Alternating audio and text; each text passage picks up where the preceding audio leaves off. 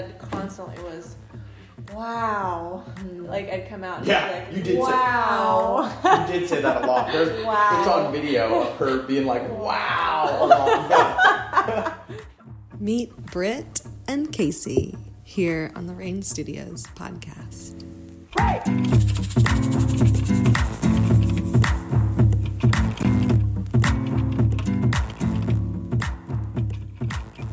Hello, friends. Welcome back to the Rain Studios podcast. I am Rain Reed, your host, and today I am so excited to bring episode 11. This is some friends of mine, a couple, Brit and Casey, and they are here to tell not only the birth story of their daughter Tegan, but they are also here to tell the story of how they met, how they sort of came to be, and even before their own birth stories. So this was a pretty pinnacle or flagship moment in for me as a podcast host to realize that not only is it important that we hear the birth stories of our children, but it's important that we go back, generations past and starting with looking at our own births. So our own births into this world and how that may have affected the course of our lives and the course of our birth choices for our children. And I want to point out that this is not a super crunchy family that opted for a home birth. Brit was really, she was certain right off the bat that she wanted to have a home birth. But Casey was, a little bit harder to get on board, but not even hard. I don't know why I say hard. It was just he needed more information.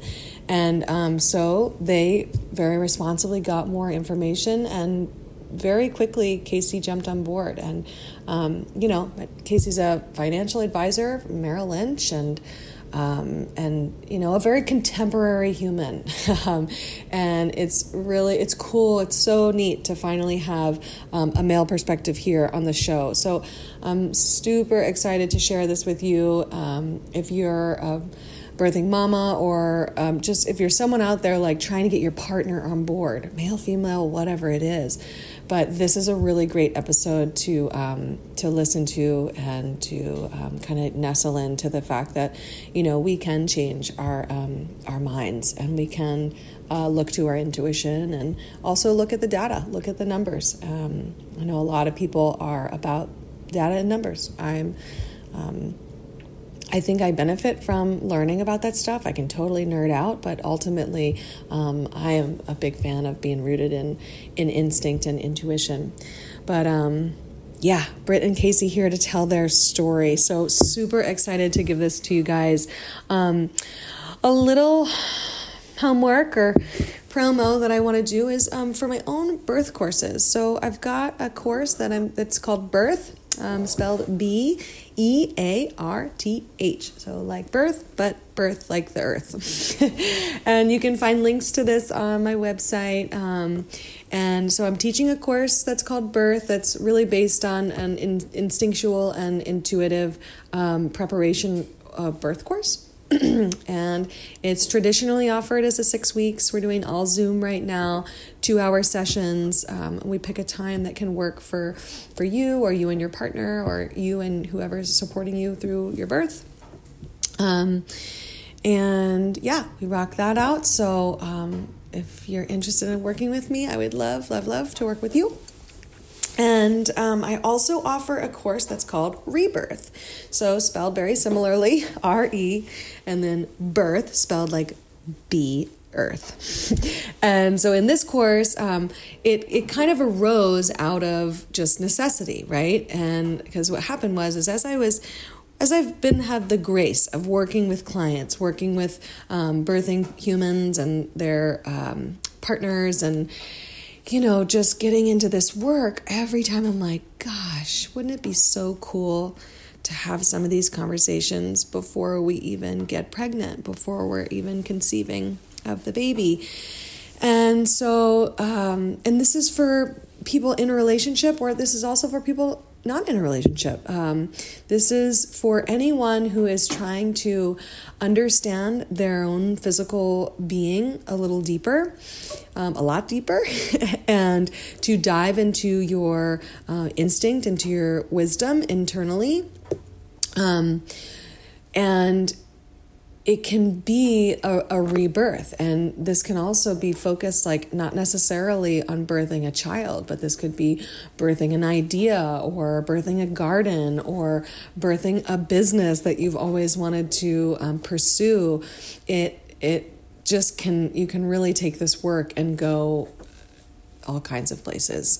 The sky is the limit, and it's been just such an honor to work with those of you I have gotten the pleasure and honor of working with. And so I just like to plug that course here as well. So whether you're planning on being a birthing person or not, there is an invitation for you, and we do it the same way. I standardly do it as a 6-week course, 2-hour sessions, all on Zoom at the moment. But there's also wiggle room. We can change it up and or extend the course for a couple of more weeks if we need some more sessions. That's the beauty of this kind of thing, is that we have a lot of flexibility and freedom. So, big intro there. Sorry for all that chatter, but feel free to check it all out on the Instagram and on my website at rainstudios.com. And one more thing, last but not least, if you are interested in being a free birther, so that means just taking matters completely into your own hands and without any medical supervision or official midwifery supervision. And I am here to offer support for that and also to attend if that's something that you're interested in. So again, all information on the website, and feel free to DM me or email me at any time, and I'd love to hear from you. Okay, woo!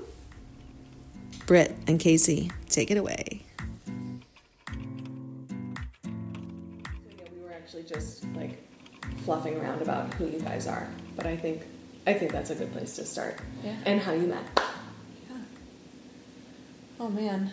I know. We met a long time before we got together. Yeah. Yeah. Years. Yeah. We knew each other in college and kind of went on different paths in life. And then Geographically, where are we in college?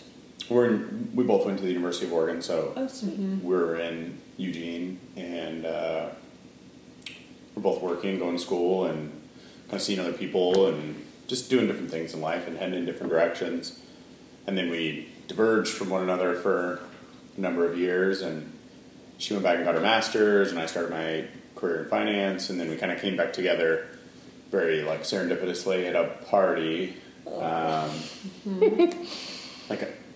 during the week, which was not normal for me to do anything other than go to bed at 8:30 during the week, because that time my career I would get up really early, 5 in the morning. And so I went out to this birthday party, and Britt was there. We hadn't seen each other in years. 3 years? Yeah. Did you ever date before? Not each other, no. You were just friends. Yeah, I was really good friends with his best friend, Mm-hmm. but he was kind of in and out of the scene when we would hang out with his friend. Mm-hmm. So his friend would have us over for barbecues and, the typical college, let's go to this bar tonight, or let's meet up and do this. And Casey was kind of in and out, so I knew who he was, but he was always the kid that... he always would go to bed early. He wouldn't really... He'd, show his face and then be like, all right, peace out. I have stuff to do tomorrow, so I'm not going to, get crazy. Yeah, So he was definitely kind of the odd person in the group where everybody else was like, let's have fun. Let's do this. Let's do that. And so my first impression of him was oh, this guy doesn't really like fun. Because, where I was at, I was like, let's meet all the people and do all the things. And he was very... tunnel visioned of what he was doing in his life, which is totally who he is now. Yeah. But it was fun to come back and... And what were you studying? What were you studying so diligently? Was I in business school, or was I done with business school at that point? I was either at the tail end of business school, where I had started my career. And, you know, during school, I still worked like 50 hours a week while going to school. Wow. So it wasn't... Where were you working? I worked at Best Buy. Just nice. a college job, which was great. It was fun. And I think it was the tail end of college and then the beginning of... I think I had already started working at Merrill at that point. Yeah. So at this party. Yeah. This party that you connected. Yeah. He had just... A lot of my friends graduated later than me. Yeah. And even then, you know, I don't say this in a derogatory term, kind of had jobs, not careers. Yeah. And had not transitioned into careers, where I went straight from school into my career, which, you know, I didn't necessarily know what I was getting into until I was in it. And then the demands just kind of conformed my life to meet them. And so I kind of had to be a little bit of a square pants to just survive. Right on. Yeah. So when we reconnected, I was in my master's program, and I had just gotten back from traveling through Europe by myself. And we struck Which was the spark. It was the spark, because he did business school in Copenhagen, in Denmark. Whoa. So we were just like ignoring the party happening around us, and we're just totally absorbed in this conversation about traveling and where we were at, and Italy and Europe. And it drove us to then, you want to meet this week for lunch, or you want to go for a walk, you know, later this week. And it just like naturally kind of like funneled us into this world of connection, and we were just like grossly infatuated with each other within pretty quick. Yeah. Awesome. Which was interesting, because like when we first met each other, it was like, that wasn't even a thing. Yeah, this kid doesn't like fun. So then, like when we reconnected, it was you couldn't deny, or you couldn't like ignore that there was like some intense magnetism happening. So cool. Yeah. Well, and as you both know, like the first impressions is part of this conversation that's at the end, but I don't follow. That's why there's no numbers. Yeah. But so do you remember like that first impression, like at that party, like you really like remember what it looks like? Is it like a vivid memory? Do you have like flashes of like what you were wearing or what he smelled like? Like, yeah, so the lighting, I feel like lighting is always a thing. Well, it was such a shock, because he walked in with his best friend, who I had known for a long time, and we, like he said, we hadn't seen each other in like 3 years. So when he walked in, it was just pure joy and excitement to see them, because we hadn't seen each other in so long. And then as the night progressed, I just remember my eyes constantly like going back to see where he was. And he, you know, our friends at the time were they were still caught up in that like party scene and like wanting to like drink a bunch and hit up the bars. And him and I were so focused on being in or working towards our careers. And I was working 3 jobs at the time and in my master's degree. And so I felt like everybody else just wasn't even there, you know? And I remember standing in the kitchen and looking at him, and it was in the fall. It was like probably the second football game of the season. And Casey was just like by himself watching football and could care less what everybody else was doing. And it just was so intriguing to me. And I remember he obviously was wearing like a duck shirt, an Oregon Duck shirt. And then we all went out dancing later that night, and we were the weirdos in the middle of the dance floor yelling at each other, trying to have conversation, like as we're like dancing and sweaty messes. Yeah. And we went over and sat down in a booth and got drinks and started talking about Europe. And our friends came over and kept trying to like, come out and dance. And we're like, leave us the hell alone. We're talking.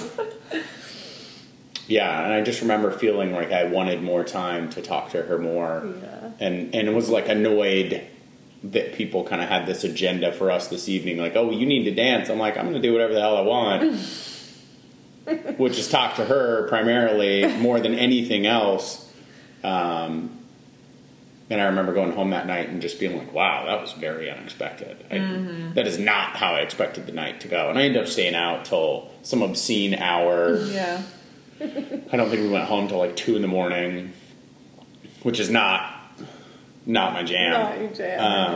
At all. But I was happy to do it because I was having a great time, which I think was a sign of just how engrossed I was, which I think also caught me off guard because I'd come from kind of a hard place in my life from a relationship standpoint. My previous relationship was very bad, ended very poorly, and so I'd been, I don't know, call it in solitude for 8 or 9 months. And really worked on yourself. Yeah, and went to therapy and tried to just like look inward and realize that yes, the past relationship went in the wrong direction because of someone else's choices, but you always contribute to that, right? There's always two people associated with that.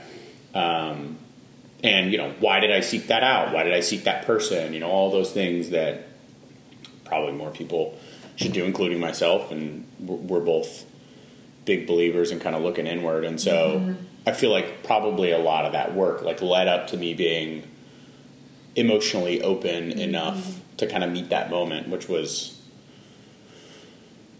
whirlwind. Yeah, and maybe not something that happens had I not done that work. Yeah, totally. So, like, all right, it's my bedtime. Goodbye, beautiful girl. Exactly, 100%. Yeah, absolutely. He was extremely closed off the first time, or the first handful of times I met him. But this last 3 years later, it was like a whole new person.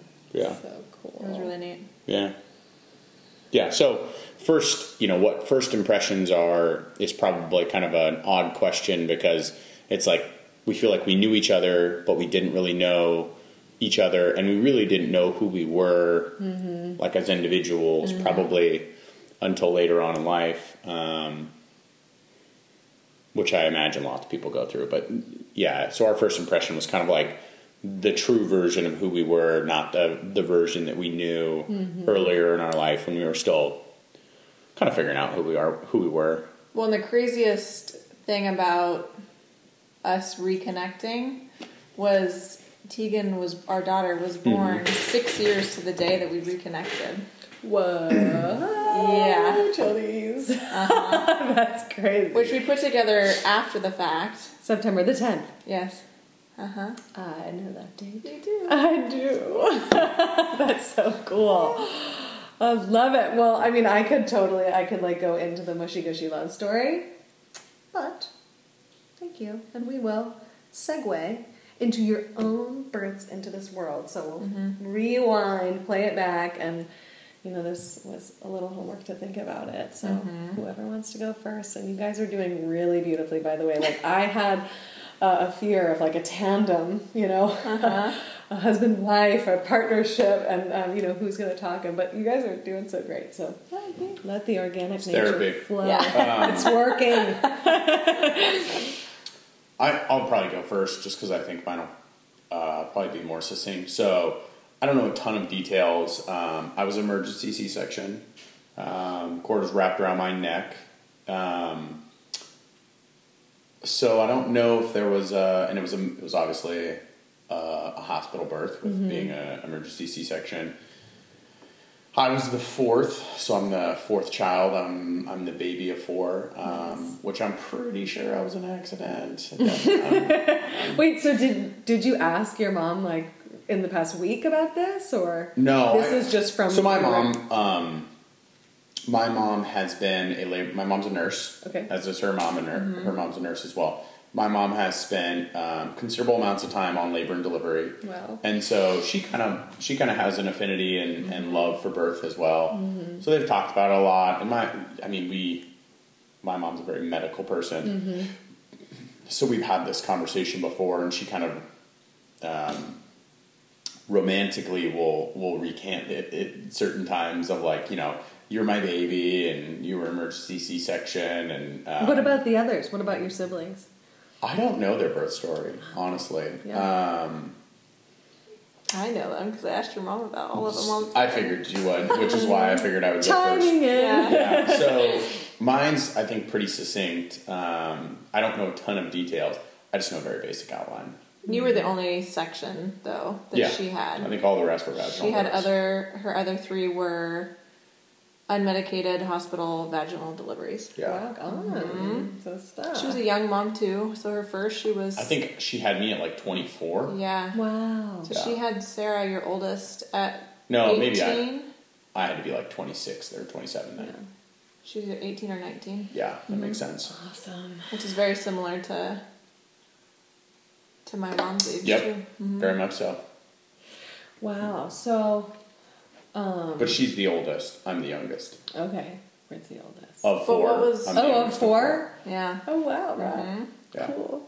What was what was this scenario of when you were born? And what do you mean? where was your family at?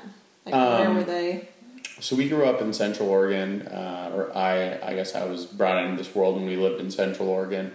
My grandparents owned a dairy farm in a place called Powell Butte, which Powell Butte now has like destination resorts, but it was not. It's kind of a hard farming community. There was like a church, a stoplight, not even a stoplight, a blinking light, a store, and then a K-8 school. And so my grandparents owned a pretty sizable dairy out there. And my parents owned, or we lived in, the house that was next to that. Mm-hmm. And so, I was born into kind of an agrarian life. Cool.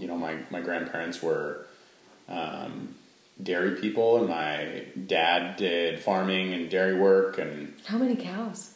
Just I think it's oscillated, but I think at their largest, I think they had 300 head. Wow! Oh my gosh! So awesome. It wasn't like an industrial ag operation. It was still probably what you consider today a family farm, which is really rare. Yeah. Most of those went away. But yeah, my grandparents lived on that dairy farm for a lot of years, and. I wonder, were they home birthed on that farm? I wonder. No. My grandparents had a dairy in Newburgh before that, and this is maybe 50 or 60 years ago. Long time ago. Mm-hmm. Beside an orchard, the orchard that my grandma Mac owned, and my grandma Mac owned that orchard until she died. In Newburgh, yeah. And your grandma had 4 kids. My grandma Mac or my grandma Annetta? Annetta, yeah, she did. So, we our roots are like a very kind of big family, agrarian, and for a good portion of our young, my very young life, I was raised on that dairy farm, and can remember going and feeding cows with wheelbarrows full of malt, which means that, I would fill it and then I would have it tip over 12 times on the way to feeding the cows. And not feed them very much. But, I have kind of fond memories of that. And then my parents split and we moved to Prineville, which is also a very kind of industrial, agrarian, woods product community. And that's where, we lived for a portion of our life, and then we relocated to Bend. And my mom was pretty much a single mom after my parents split. Wow. For the most part. And all 4 of you were with her? Not all the time. My oldest sister would live with my grandma for a period of time, and my brother lived with my grandma for a period of time, and life was probably a little bit more complicated. Well, I think everybody's family's complicated. Totally. Nothing's linear. So at times we all did, and at times we didn't. Yeah. Yeah. Mm-hmm. Right on. Cool. And Brit? How did you come into this world? My mother was 17 when she graduated high school, and her parents got her a trip to go to Hawaii for her senior trip. It's my favorite story. How did I forget? Yeah. Besides Kona snoring in the back, this is incredible. Right? And Kona snoring in the back is also incredible. But yes, our black lab. This is amazing. Yeah. So she flew to Hawaii for her senior trip with a couple friends, and my dad just so happened to be stationed on the Big Island as a Marine lifeguard. He was in the Marines, and so he was posted up on the beach doing whatever lifeguards do. Which is not much. Stare at beautiful women and, watch the waves, pass time. So they connected on the beach, passed numbers, then met up at a club later that night. Danced all night, lots of passion, lots of fun. My mom went home a week later and found out she was pregnant, within the following, 4 or 5 weeks. With you. With me. Oh my God, I love yeah. stories. So then they obviously stayed connected. She called my dad, said I'm pregnant, you're the only person I've been with, yeah. So my dad was very traditional in the sense that let's try and make this work. So he flew her back to Hawaii, and most of my gestation and everything was in Hawaii. She had the greatest pregnancy. Since my dad was was a lifeguard, they swam all the time, and just that island life. It was great. Yeah, happy and sunny in there for you. Exactly. Yes. Which I naturally feel drawn to. Yeah. I was conceived in the Bahamas. Real. Just drop that little mic. So you know. There you go. So I know. Yes. I know that. Yes. Yes. I do think. As you're wearing a palm jumper. Can't take me away from it. You can't. Yeah. I just can't. So yeah. My parents moved from Hawaii to California 2 months before I was born. And so my dad got a place where all of his family is where they lived in Petaluma, California. And he was one of 5. So all of the brothers and sisters lived in Petaluma. And so I was the first grandchild to be born on both sides. Wow. So on my dad's side and my mom's side. And it was unplanned, but there was a lot of excitement around it. Yeah. And it was like the birth of a love. I mean, because your parents are still together, right? They're not. Oh, they're not? No. But you were the... I was the first of 4. The first of 4. However, my later brothers, so myself are half brothers, yeah. So myself and my sister are full blood, and then my parents split when I was probably 3.5. Oh wow. And then my mom remarried, and she had 2 more boys. Oh wow. Yeah. And where was that? In California? That was actually in Oklahoma. What? So when my mom and dad split, she met my stepdad up in Washington. He was in the Army up in Fort Lewis. Oh, wow. Yeah.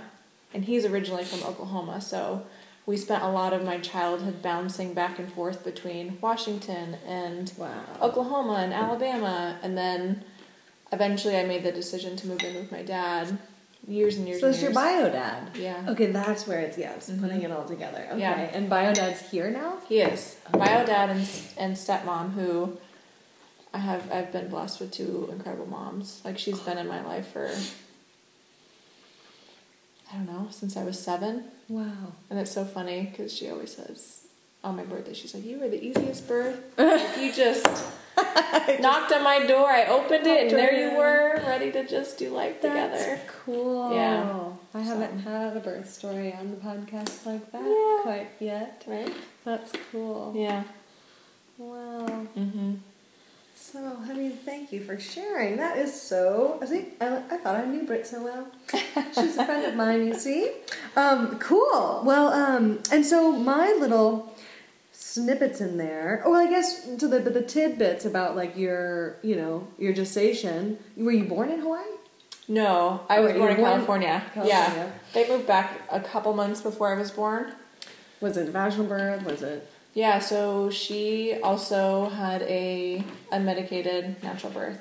Right on. And she so our mothers are both nurses, but they're very similar in the fact that they both had 4 kids. Very young. Very young. Mm-hmm. All, besides Casey being the section, or belly birth, they both had natural vaginal births. Amazing. Yeah. There's actually a lot about our moms that are very similar. Yeah. That's cool. Yeah. So it was interesting, and we can get into this later, but it was interesting when we decided to make our plans for our daughter coming into this world. Mm-hmm. The things that we heard from our families being strongly in the medical world. Yeah, right on. You know, and the conversations we had to have with them about why we reached this decision. And I also think, as a side note, I think the conversations that we had and some of the responses we got were actually surprising in the positive. Mm-hmm. That I didn't think that either of our mothers would be as receptive to the idea of home birth. Honestly, it took some time. It did. I mean, but candidly, it took some time with myself of doing research. Yeah. And so I don't view that as a negative. I just view that as like people wanting to feel confident, right? And you know, I view the world with eternal skepticism in a lot of areas, right? Yeah. Mm-hmm. And so I know that there's a ton of people, especially, you know, both of our moms have a medical background, and so a lot of the times it'll be like, show me the data. Yeah. You know? And unless you can, then the skepticism remains. Mm-hmm. I don't think that's bad. I just think it is. No, yeah, it's a very contemporary human reality, is that we just love data. You know, we just love it. And I don't think there's anything wrong with that. I think it's totally one very logical way of thinking about things. Mm-hmm. And a lot of data brings comfort for people, or, you know, there's some people that find more value and meaning in drawing inward and feeling intuition and, you know, having different experiences, and some people are very data driven and find a lot of comfort in that, and that's cool too. Right, and that's what you do with your clients, essentially, is like using numbers and data. You help alleviate stress from a financial, right? Isn't that sort of what? Yeah, in some regard. So I work at Merrill Lynch, and private wealth advisor. And I mean, if you could sum up what we do, or kind of how we serve families or institutions, it's essentially solving complex problems, right? And that they can manifest in a ton of different ways.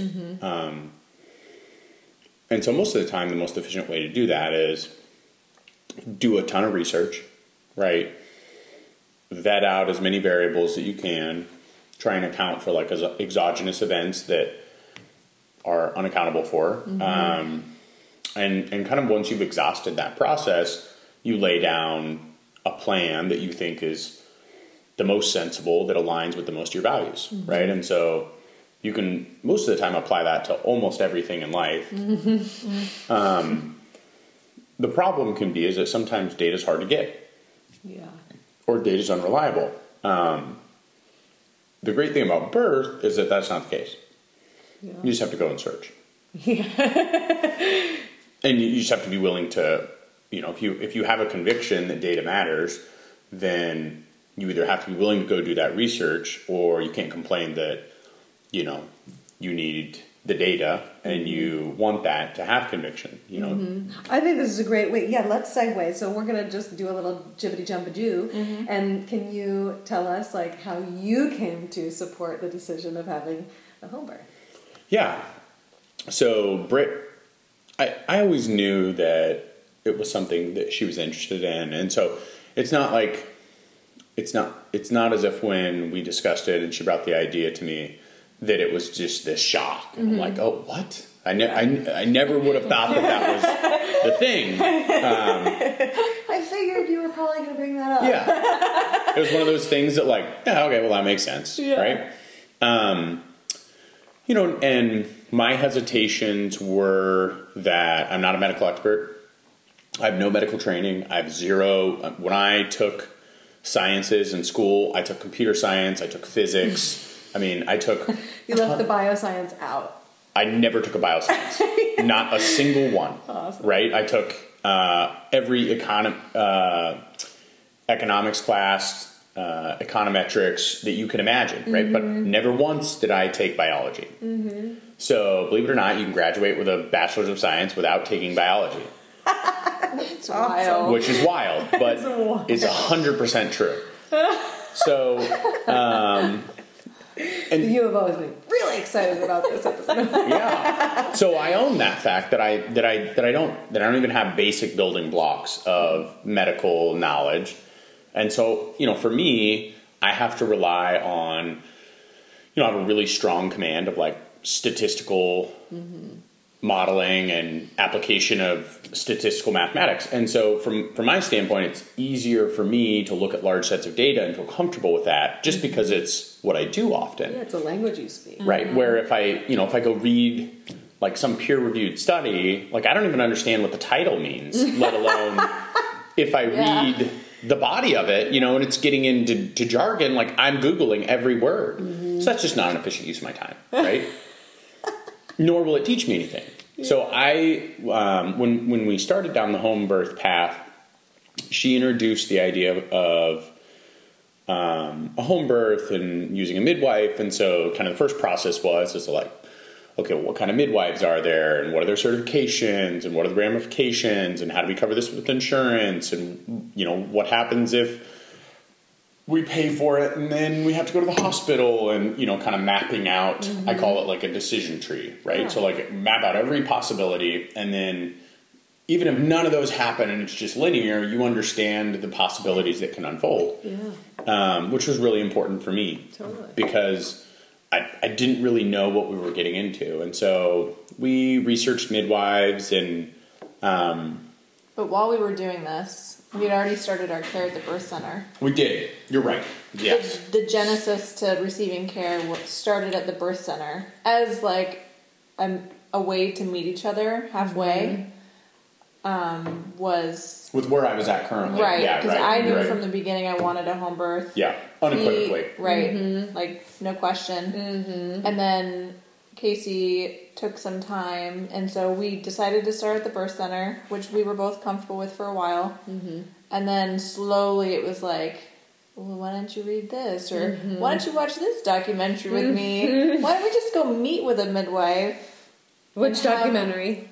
Oh my gosh. Which ones? Which ones? What did we watch? The Business of Being Born. That was one of them. What's that anime one? Watch some other anime one. The Farm Midwives. Yes. There's another one that I love, and it was a documentary based out of California, and it was done by people in the medical field who choose home births. Yeah. No worries. Let me look it up. Yeah. It's so good. Yeah, so it was kind of a process for me to arrive. You know, I think one of the things that actually helped me was meeting with Colleen. Yeah. So Colleen Forbes is a midwife, and you know, again, I'm a naturally skeptical person, right? And do you guys love each other? Are you and Colleen? I feel like I love Colleen. Yeah, I feel like, and I feel like we get along well because neither of us has an aptitude for bullshit. Totally. And sorry if I'm not supposed to cuss. You can use all I'm actually doing pretty good if we're 31 minutes in. That's the first curse word that I've uttered. I know. Come on, give me some. Give me some. We have a coffee cup in the cupboard over there that says my second favorite F word is fall. Which she got for me. I had to get it. So I think meeting with Colleen helped a lot because Colleen was very direct. She didn't have any interest in selling the fact that you should use us. It was like, look, if you want to work with me, great. Here's how we work. I'll explain everything. You should have zero pressure. If you don't want to work with us, no problem. Go work with McKinsey Willamette or Peace Health. They're great. Or hear other midwives. Yeah. She had zero, and I appreciate that so much because she's confident enough in her craft that all she was there to do was like, look, I'll facilitate any research you need and any data, you know, and my concerns were, you know, infant mortality and what happens if this medical event happens, which I've heard secondhand and I know nothing about. And, you know, we have a niche in serving a lot of specialists within the medical field. So, you know, specialty surgeons and a number of different fields that deal with like the oh fuck moments. Exactly. And so they deal, or even stories from his mom who was on the L&D for 10 plus years of, you know, they see the worst of the worst. Right. And you know, you know, the more that I dug into it, the more that I realized, to kind of go back to my roots, is like they had a sample size bias that all they got was really shitty cases. Yeah. That's all they saw, right? And so what do they have? They have a primacy bias. They have all these biases built in, and not because they're doing anything wrong, but because they have an anecdotal experience set that drives their viewpoint and their beliefs. And, you know, if you take, there's tons of data from Western Europe that has a much higher consumption of midwifery and essentially shows lower infant mortality and lots of other things. Not that I'm not an expert in it by any means, but just the things that I was concerned about, countries that use different systems other than only medical-based deliveries usually have better statistics than us, right? Whatever the reason, whether it's because we're statistically overweight in the country or we have these problems, who knows? But there's no lying that they have better outcomes than us. And they do it differently. They use a lot of midwives, and their midwives are built into hospitals or medical facilities, not as much home births. But yeah, I think kind of moving through those things gave me a lot of confidence. And then the more conversations that I had with my mom, it was it was interesting to watch her move from being, I would call it comfortably skeptical, to pretty excited for that process of a home birth to unfold. You know, and she got there by doing her own research and going and taking the data that we gave her and saying like, hey, what do you think about this? And the more that she looked into it, the more she's like, I think it's a great idea. And she actually went and talked to midwives in Bend. Yeah. Like home birth midwives in Bend. Just That's to be like, where we have coffee. right? They have some great home birth midwives in Bend. Yeah. Yeah. Yeah. That's cool. Yeah. It was fun, though, to have that first visit with our midwife because I knew... With Colleen. I felt very grounded in what I was hoping to have happen for our birth. And so I just kind of sat back because I just knew I needed them to make a connection and for him to feel comfortable. Yeah. And we met with other midwives. We met with the backup, potentially, because our original midwife was going to be... On a bike trip. Yes. So she's like, I would love to work with you guys. However, I have this scheduled right around your estimated due date. So we met with another midwife, her backup in Corvallis. Loved her as well. We're like, well, if it doesn't work out to work with Colleen, then we'd love to work with this other midwife. So it just felt like a really natural progression into... And a really easy transition, too. Because we were at 24 weeks when we transferred care from the birth center to the midwife. And some, you know, I think there's other elements to why we transferred care. You know, there's this experience now in medicine when you go in where it's like, it kind of feels like those fast chess matches. Where like the time starts and like they come in, it's like, how fast can I get done and get out of here? Yeah. And even with certified nurse midwives. Right. Yeah. And I thought that the ladies, they were probably doing the best that they could. But just kind of the phonetic pace that stuff would unfold when we walked in, it was a little disorienting. And like, I'm a person that operates at a very high cadence. Yeah. Like, maybe in a way that I probably shouldn't always. But just some sandbags. Yeah. Right? And to bring you to the ground. Yeah. I'm the same way, though. I have a lot of love. I think that that's a challenge for a lot of people, though. And that was not the energy we needed when we would go in for visits. And it just happened enough to where we were like, God, is this going to be how birth is? To where they're like, you know, shit, we need to get this baby out. Because, like, I got lunch in 15 minutes. Right. That was kind of the feeling that we got. And we had heard great things about the Eugene Birth Center. I'm not saying anything negative about their process, other than just it felt a little faster. It felt paced. more clinical. Yeah. And more fast paced. Right. And it was like, as first time parents, we walked in and they were like, well, tell me what's going on. Instead of, I mean, like, it's nice to share your own experience, but I was hoping for more of like a... Here's what's happening. Let me hold your hand a little bit. Yeah. Like, if you're experiencing this, that's totally normal. Like, most moms, when they come in at this part of your growth or wherever you're at in your pregnancy, like, this is normal. And, you know, they were responsive, but it felt medical. It felt medical. And Colleen felt like she met us where we were. Mm-hmm. And whenever we had a medical question, she was always extremely competent to address it. Mm-hmm. But there was always kind of that element of empathy. Mm-hmm. And you know, maybe we would have got there with the birth center, but it just felt like, you know, they had a lot to do, and it's such a different atmosphere, right? I mean, you're talking about a business. You're talking about, you know, there's like a cleaning service that comes, and there's multiple people working on the floor, and there's, you know, there's charts to be done, and all these things, and phones to be answered. Whereas when you have a home birth midwife, there's just like a lot of that is not there, so they can afford, literally, you know, to spend more time caring for the clients. And our meetings with our midwife was very much, and her assistant, we loved her assistant too, she was fantastic. Yeah, Victoria's awesome. Was very much like whole person centered. It was like, not just tell me what's going on in your body. It's like, you are about to become a parent for the first time. Mm-hmm. What are you nervous about? What are you fearful about? What are you guys having conversations about? Where are you guys at in your partnership? Mm-hmm. You know, it wasn't just all about the pregnancy. It was like, let me kind of like come around you and like help kind of like guide you in this way, or like pose questions to you that maybe you haven't thought about yet. And planning for being parents for the first time, or in planning for birth and planning for postpartum. Which is a super vulnerable time, because you have no idea what the hell you're doing. No idea. Yeah. And you think you do, which is the worst thing. Well, and even like... Seriously. And I haven't mentioned this yet, but before getting pregnant, I had been a trained birth and postpartum doula. So I had experienced birth before. Mm-hmm. I had been to one previous home birth, but my other experiences supporting women and families were in the hospital. Yeah. It was very medical. Yeah. That was the majority of my exposure to that. Mm-hmm.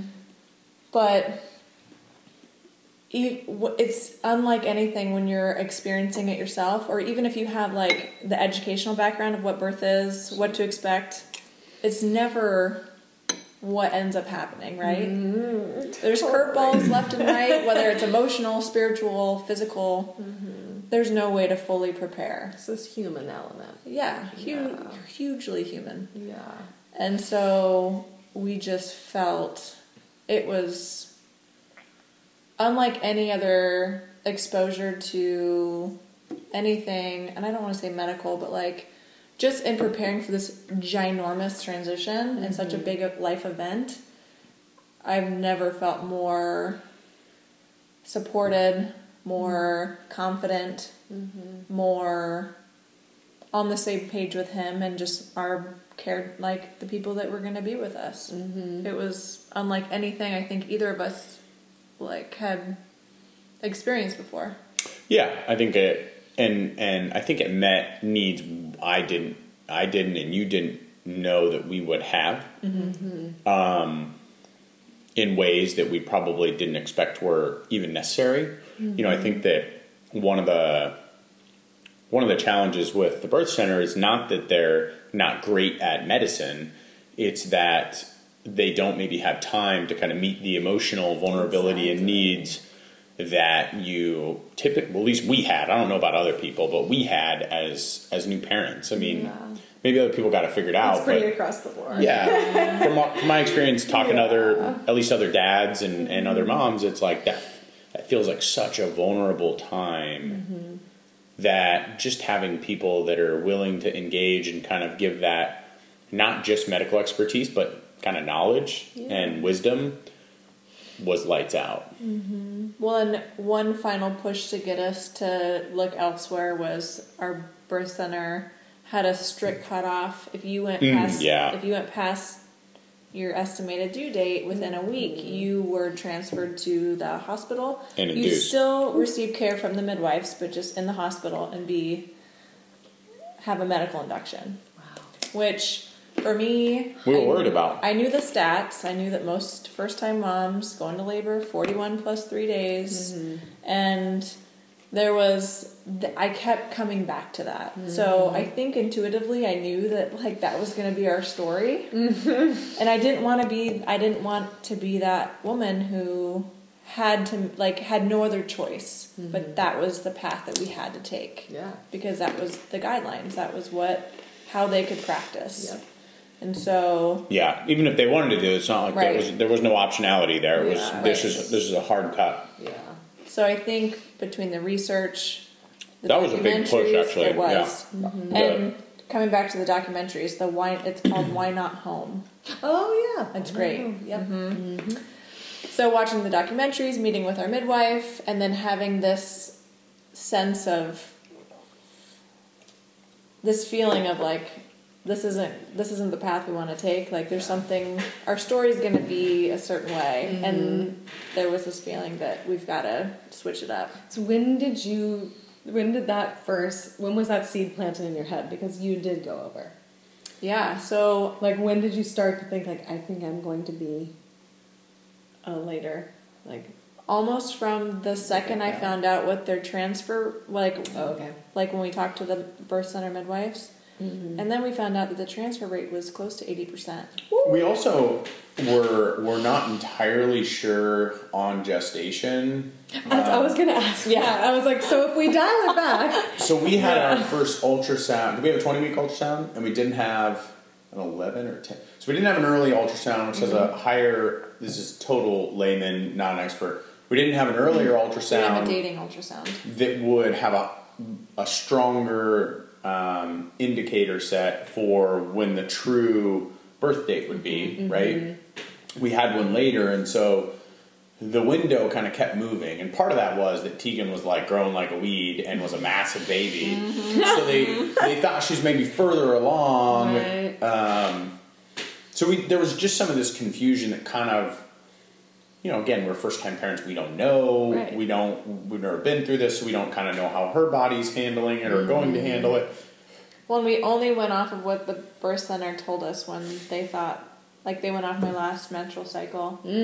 And so they set the date, and so when we transferred care to the midwives, everybody was just rolling off that original date. Right? It wasn't until I was progressing pretty far past due that we were like, maybe we should revisit your dates to really determine whether you're actually this far overdue, or was something kind of faulty. Some wiggle room there. Yeah. But I knew my mom went past due with almost every single one of her births. There was only one birth that was early, and it had to be early for reasons that my brother was kind of showing signs of distress, and there were other causations to get him here earlier. But all the other 3 pregnancies, she was late. And so when I found out that they had that firm cutoff, and I knew the statistics or the data for first-time moms, I just knew I didn't want to be that 80% statistic to have to transfer to the hospital.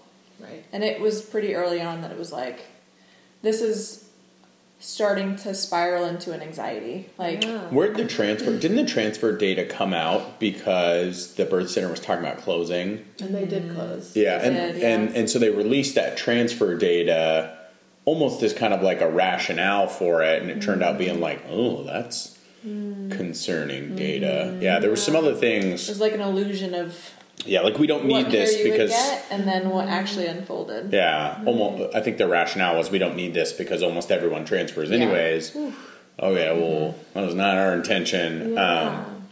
So there were some other reasons that kind of pushed us, and again, not to say anything negative about the birth center, just pushed us down a different avenue and a different route because of what we wanted as an outcome. Different. We did. Yeah, wanted something different, and you found that with home birth midwives with Colleen and that's so awesome.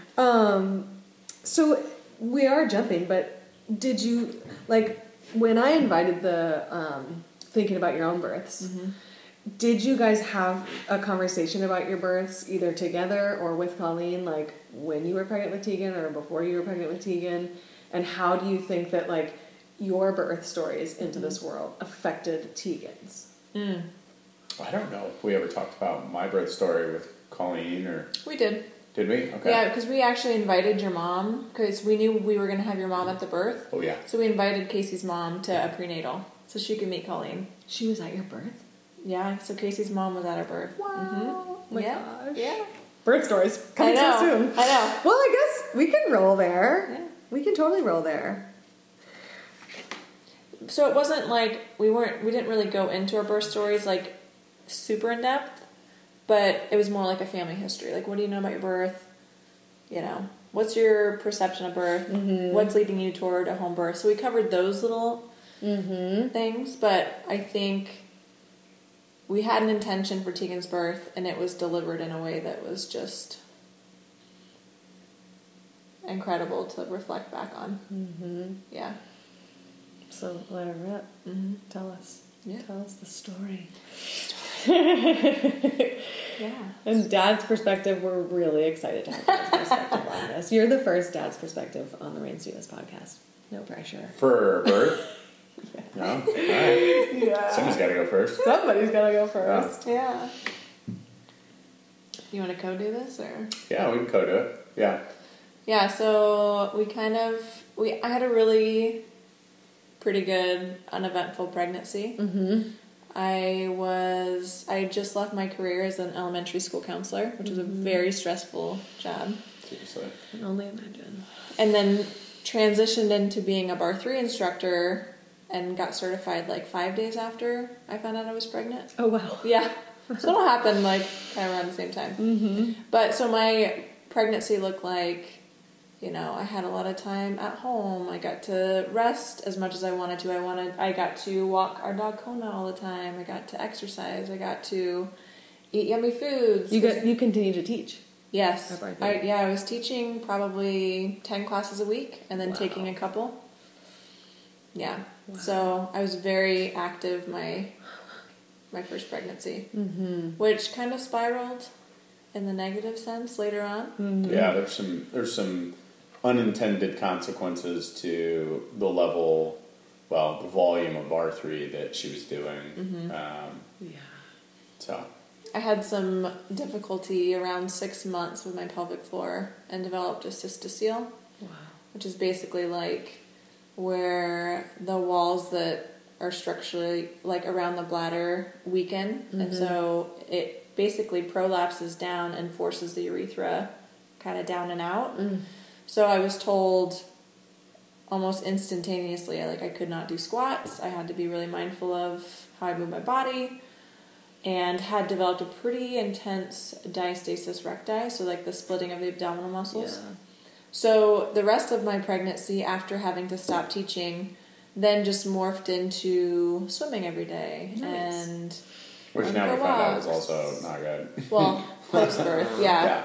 But it was great. Like we took a hypnobirth class together in preps for baby, and I found that swimming was the best way for me to like kind of get in the headspace of like, I would basically meditate and visualize doing laps in the pool and like kind of drawing in, like thinking about all the women in my life that I knew had given birth, like really thinking about like the wisdom that it takes and the willingness and the priority to open to all possibilities, basically. So it just was a really great place for me to go every day and just kind of be in that mind space of prepping for birth. It was huge, which I don't think I would have prepared that way other than like my own meditation outside, like at home. But that sounds really beautiful and deliberate. Yeah. Like amazing. For all you pregnant mamas out there, hint, hint, nudge, nudge. Get in the pool. Get in the pool. Get in the pool. Yeah. Well, and you're also like, whether you're aware of it or not, you're like very connecting with the physical ambiance of baby inside. Yes. Right? Baby inside is like a little aquatic mer creature in there. And so when you submerge yourself in water, you become very connected on a physical plane to the baby, which is so cool. Yeah, it was really great.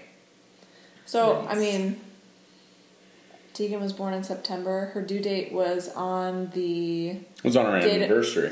Well, the original due date was on our anniversary. But like, which is August 31st. Oh, wow. Yeah. However, when they went off of dating, back to August 21st. They went back to August 21st, which was the day of the big eclipse. Do you remember that? Oh my god, yeah. That was so cool. Yeah. So that was our due date. Which came and went. Yeah. Came and went. So, long story short, we were a day short of being 3 weeks late. So we were 42 weeks plus 6 days. And a couple days leading up to that, we'd been, our midwife ordered biophysicals for us to go check on baby, just check fluid levels. Stress test. Stress test. I did. Yeah. We chose to do it just because we knew we wanted to stick with the path of delivering at home and just kind of keeping things calm, because obviously if you've had a baby before, you know how everybody around you gets everybody's in anticipation, right? Everybody's ready for it. They're asking you constantly, have you gone to labor yet? How are you feeling? And then with how far past we went, then it was like this chamber of nervousness and anxiety and, so it was like one of the ways to kind of appease the people around us, to like reaffirm like we're safe, we feel comfortable, we're good. So we ended up having 2 biophysicals the last week and a half of being pregnant, and then the day before the last day, like before the cutoff day, we met with our midwife, and she was like, okay, we need to get this baby going. She had palpated my belly, and she's like, I'm gonna guess your baby's at about 9 pounds. And at this point, we didn't know who she was. We didn't know if she was a boy or a girl. And so we did all the things. At that point, we were having sex every day. I was walking nonstop, eating pineapple, all the tricks, all the things. And so finally, she said, I want you to go hike. So I went and hiked Ridgeline. Came home, had a really nice dinner, and she had me go on this cycle of the breast pump to try and get that oxytocin kicking. So I would have the breast pump on for 10 minutes, off for 20, on for 10, off for 20, for like 2 hours. Come on, little bug. Exactly. That's awesome. Yeah. And then to kick it all off, we did castor oil at 9 o'clock at night. Fun. Yeah. Yeah. And then let the games begin. Right. So his mom was driving over from Bend. We were like, hey, we either are going into labor tomorrow for sure or soon, because if we're not in active labor by tomorrow, we have to transfer. So our midwife was going to have us transferred to do a medical induction in the hospital. So everything aligned. His mom got there that night before we went to sleep. And I woke up at around 1. It was like 1:30 from the beautiful effects of castor oil. Had to release. Yep. Made my way downstairs and had my moment and laid on the couch because I knew this wasn't going to be just like a 1-bathroom trip. Yeah. So fell back asleep. It was almost like an hour exactly later. Woke up. Had another experience, laid down, and then had my first. I heard that too. Is it bad? Someone dripping.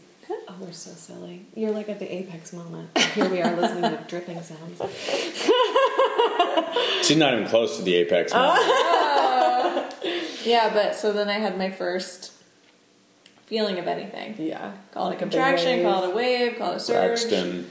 It all started to happen. And from the very first one, it was consistent. Every 4 minutes, they just came and went. And at first I was like, you're not used to the sensation as a first-time mom. So it was kind of like am I having those like crampies to where I need to go back to the bathroom? Or is this like, There's something else with is this what I'm hoping this is, right? So I laid on the couch, happened a couple times. I wasn't able to go back to sleep.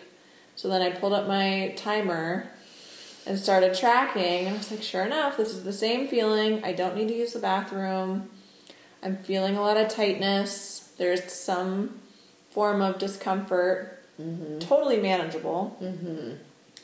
But laid there for a while and then got up and got my birth ball and just sat on my birth ball for another couple hours by myself. His mom was still asleep. I didn't wake Casey up. And it was probably around 4 o'clock, 4 or 5, that it was so sweet. Our dog Kona came downstairs. Like she could sense. She knew. She came downstairs and she jumped up on the couch and just stared at me. And just laid there and stared at me while I sat on the birth ball and was keeping track of everything. So did you, I have to ask, did you have, in those moments, were you like relieved, excited, like thrilled, terrified, like all the feelings? Were you just like, literally the clock was ticking like a movie. That's like... Yeah. I think that in that moment I was so relieved and excited. Yeah. And I got the, did you ever get the oxytocin shakes? Totally. So like when it first started to happen, I was really shaky. And it was kind of disorienting, but like, I'm like, is it just because I'm so excited? Yeah, to me it was like game time. It was exactly. Right before I went and performed or something. Right, exactly. Very similarly. Yeah. So there had been such a buildup that when it happened, I was like, oh my gosh, thank you so much. Like, thank you, baby, for listening. Like, we've got to get things rolling. And I was really encouraged by the fact that it was so regular. It was happening so regular. That's beautiful. So I called our midwife and just said, hey, just so you know, this is happening. Like, these are how often these are happening. This is what I'm doing. This is how I'm feeling. And she was at another birth, like wrapping up at another birth. Wow. She's like, I'll be there in a couple hours. But she'd been there all night. Yeah. Yeah. Rock star color. Yes, right? And of course, like when it was the best moment ever because when she answered the phone, she was like, she knew. It was like 4:30 in the morning. Yeah. And she's like, hello? Yeah.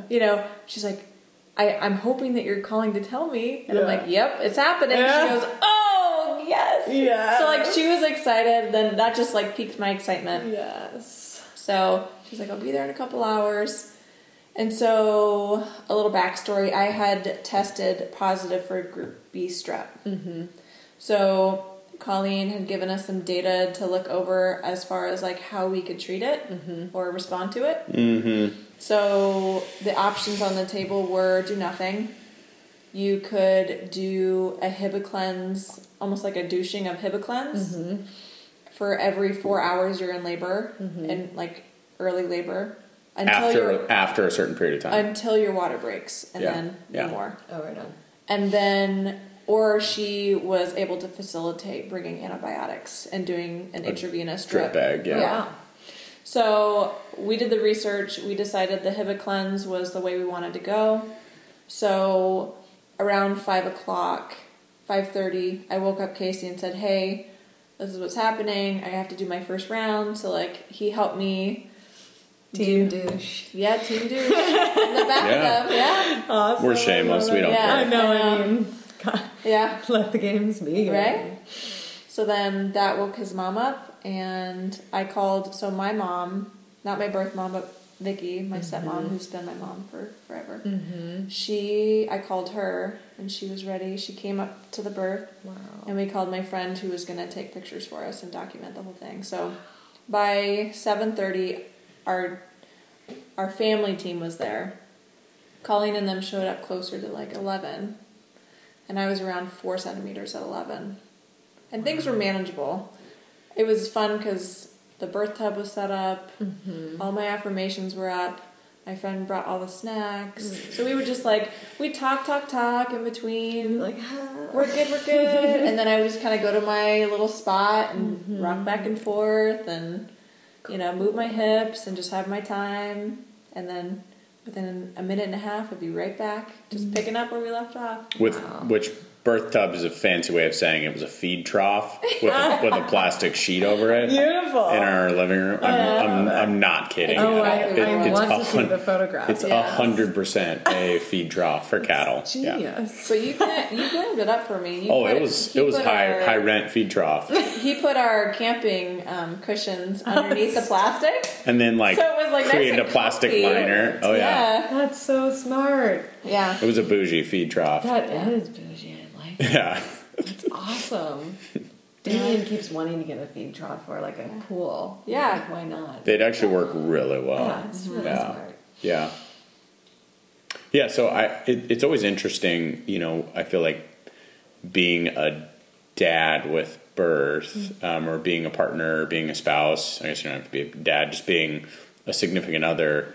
And I think that's a challenge simply because you're not totally sure what to do, right? Like, you don't know what is being supportive and what they're going to need and, what works and what doesn't work. And so I think throughout the day, just trying to find ways of like, okay, well, how do I make you as comfortable as I can during an uncomfortable event? No matter what, this event's going to be marginally uncomfortable. So like, how do I help alleviate that? Or if I can't alleviate it, how do I just kind of come beside you and, be there for you during it?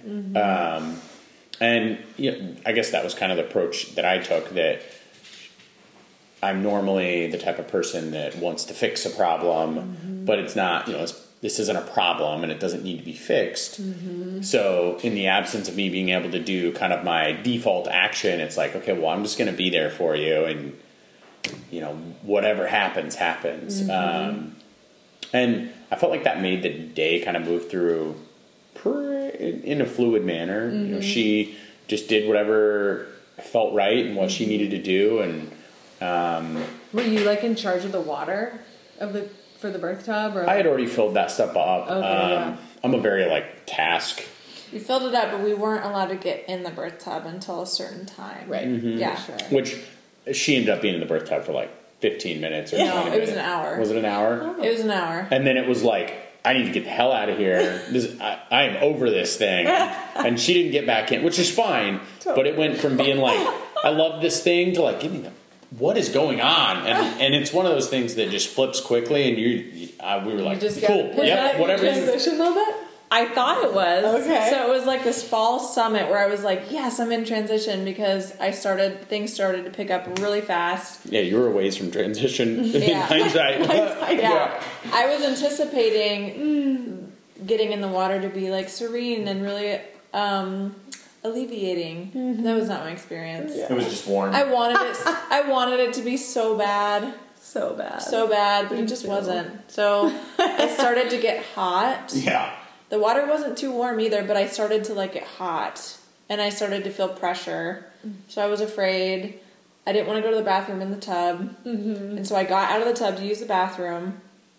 And while I was in there, I had my first round of vomiting, and my water broke. Oh, nice. Or it started to trickle. So at that point, I was really excited because I'm like, I'm in transition. This is great. Yeah. And so when I walked out, I looked at Colleen and I was like, so I'm in transition, right? And she goes, oh, honey. If you can say those words. She goes, I don't think we're there yet. Oh. And looking back, I was so not there yet. It was still kind of feeling good, even? It was picking up. Yeah. And like I said, from the very beginning, it was very consistent. So they were coming every 3 minutes. Amazing. Yeah. So they kept trying to get me to eat something. And what time is this? This is probably around 3 or 2. Yeah. Okay. So I labored downstairs for a while, and things started to definitely pick up. And Colleen said, okay, so where are you planning to have this baby? Would you like to be downstairs, or would you like to be upstairs? And at our other house, our upstairs had our master, everything. So she goes, if you want to go upstairs, she goes, the next break that you have, I want you to sprint up the stairs. Love her. Yeah. So she's like, we got a break. And we just beelined it up the stairs. And that was such a feat, let me tell you. And by beelined it, she means it took a while. It was like a pregnant woman in labor. It was glacial. Yes. Interesting. Yes. But beeline has a totally different meaning. Well, as you know, when you choose a different position or you get out of your rhythm, it brings on those surges like with a force, you know? So I got up the stairs as quickly as I possibly could muster. If I could have just picked her up and carried her up the stairs without hurting her. You actually asked me, do you want me to pick you up? And Colleen's like, no, this is part of the trick. I had everybody around me, like, making sure I was braced. Yeah. But got up the stairs, and then things definitely picked up. I got to be at a 7. I did do checks. Mm-hmm. They finally checked me. I was a 7 at probably 5 o'clock. Mm-hmm. And Colleen noticed that there was the anterior part of my cervix was starting to swell, and her head could not get past it. So I kept kind of like just kind of pressing into that. Then swelling started. So what we ended up having to do was, during a contraction, I would start to push, and Colleen would manually try and lift the lip over her head. So we tried that for probably 3 surges, and then she ordered me to go sit on the toilet, which was great and hellacious all at the same time. For sure. It did work. Like you went to the bathroom? No. Again. Oh, she had me labor. Yeah, just she had me labor. Yeah. I sat backwards. There's so many victory births on toilets. Like, again, listeners, please don't hate. Just clean your bathroom so you can feel like it's a true throne and have your baby on the toilet. It brings your baby down. Like, totally. It did the most.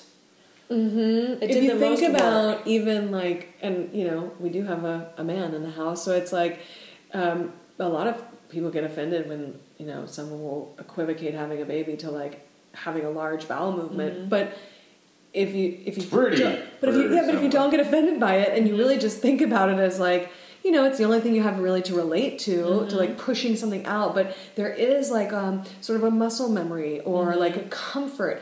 You know, when you go into the bathroom that you are going to open and release something. Right. You do it every day, multiple times a day. Right. So there is this cool like psychosomatic relationship with that. I think that's so well, and that's honestly how I also prepped during my pregnancy with my hypnobirthing.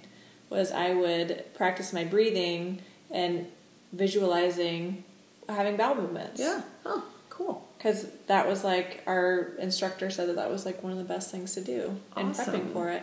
So, like and you said, she's an older lady who like was just doing it because she loved it. She had zero like. She was a rolfer. She did. Oh, nice. Yeah, so she knew. I mean, she was still doing the hypnobirthing classes because it was like a passion of hers, not because she was still working in the field. But she had done it for a lot of years. That's cool, though. That's really cool. I like that.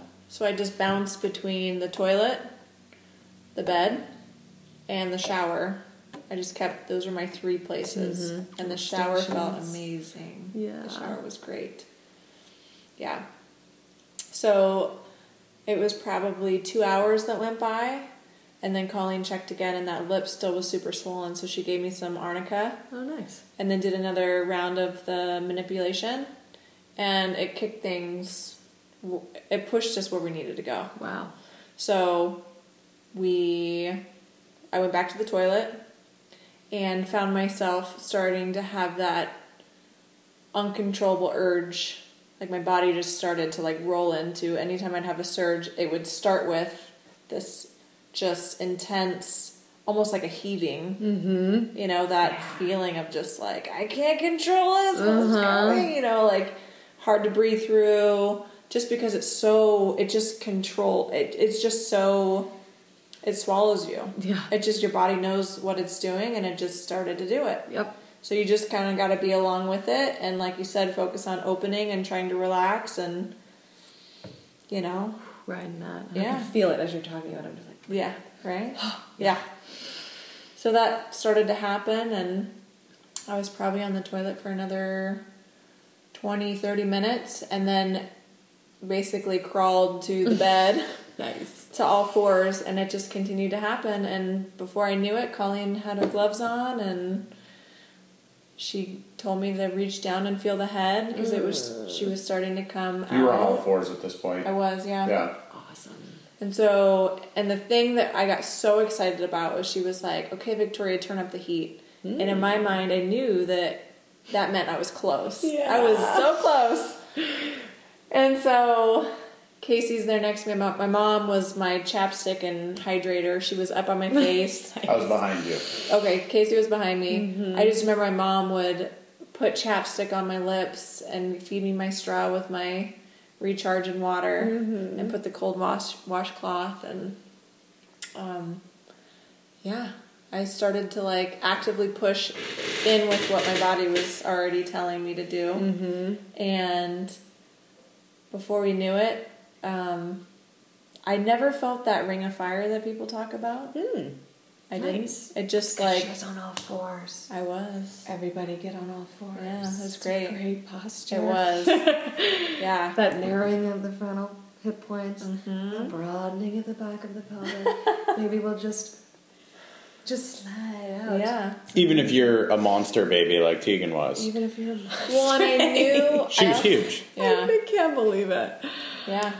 So I remember pushing... Are you on all fours on the bed or like on the bed? on the top of the bed or like off the side of the bed? On top of the bed. Well, we have photos. Oh yeah. And videos. Yeah. And hope. So I'm on all fours, and I remember pushing, and her head came out. And I remember this urge, almost like this animalistic urge to like move, like to almost like walk away, like Take a step. yeah, I was like feeling this urge to just like kind of get away from it. And I remember Colleen saying, no, Brittany, you gotta lean into this. You can't run away from this. Like you're there. And so I pushed her head out. And you can... And then you pushed again. And I was behind her, and I caught Tegan. And we had not found out whether Tegan was a girl or boy. And so, when she came out, first of all, she was ridiculously huge. I mean, she was... So much fluid. It was like a top... Yeah, there's a lot of fluid. Wait, so was she like, it was like head and then like shoulders baby? Like It was like head, and then whole baby came out with just a boatload of fluid. an ocean. Well, when the head came out, she bubbled out. She like... Her cheeks popped out. So if there's this video, her cheeks like popped out, and just you can see her like lips. And she's as a baby, she had the biggest, fattest cheeks and biggest lips, and you could see that she was like kind of needing to get out, and so Britt pushed again, and T popped out, and we kind of pulled her out. Did she have an arm that was kind of in a weird way? I'd have to go back and have to go back and look at it, but Britt was up front. She didn't know. she came out pretty quickly after we got her head out, and then I handed her through Britt's legs to Britt and told her, we have a Tegan, which was our girl name, and we were crying, and it was.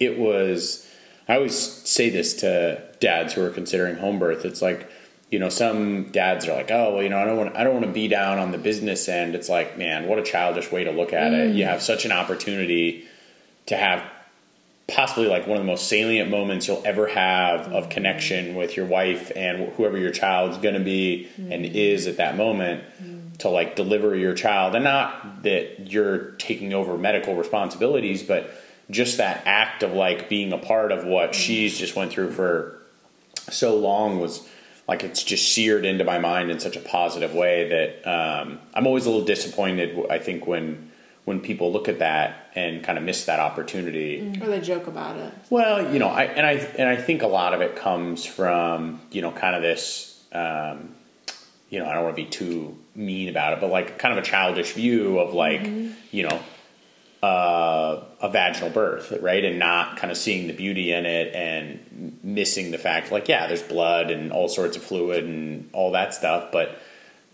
that's just the noise, right? That's also the whole what we are. Totally, we're big bags of blood and bone and muscle, and we make bowel movements. You and bet. we eat multiple times a day. It's just like it is funny. I mean, I've joked with Brit about this, but like, we all talk about our meals really gloriously. Where did you get this meat? Where did you harvest these potatoes? My goodness, these greens are so spectacular. But like, no one talks about what it looks like when it comes out or how it feels.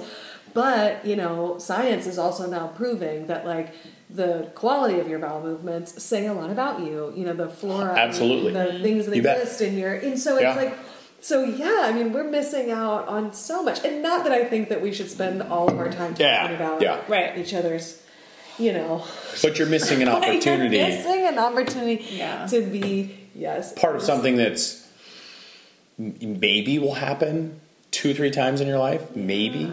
And not everyone gets that opportunity. I mean, there's tons of moms that their birth goes in a different direction and they end up having a C-section, and not in their control. And so if you do have that opportunity and you're blessed enough to have the ability to deliver your baby vaginally, then like if you're a dad in your home, I mean, if you're a dad, like don't miss the window.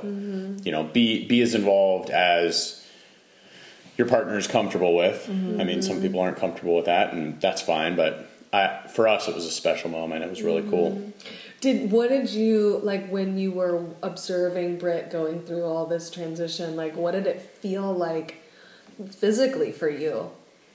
Like, this is going to sound a little weird, but I'm a big fan. I think hard things, and there's no way to say this without sounding a little callous, but like I think suffering can be a good thing for people, right? I think it makes you the best version of yourself. And I don't mean suffering the fact of like someone being tortured or something like that. I mean, when you do a really hard thing, like give birth, I feel like, and you come out of that, you're a better version of who you were before that, right? And for no other reason than you learn a lot about yourself. You go through something that, a good portion of women go through, but the experiences are different, right? To deliver a baby vaginally at home with zero pain meds. And I'm not saying that using pain meds is a bad thing, but for us, I kind of looked at that as an opportunity for her to like grow as a person. And so, was that a hard thing for her? Absolutely.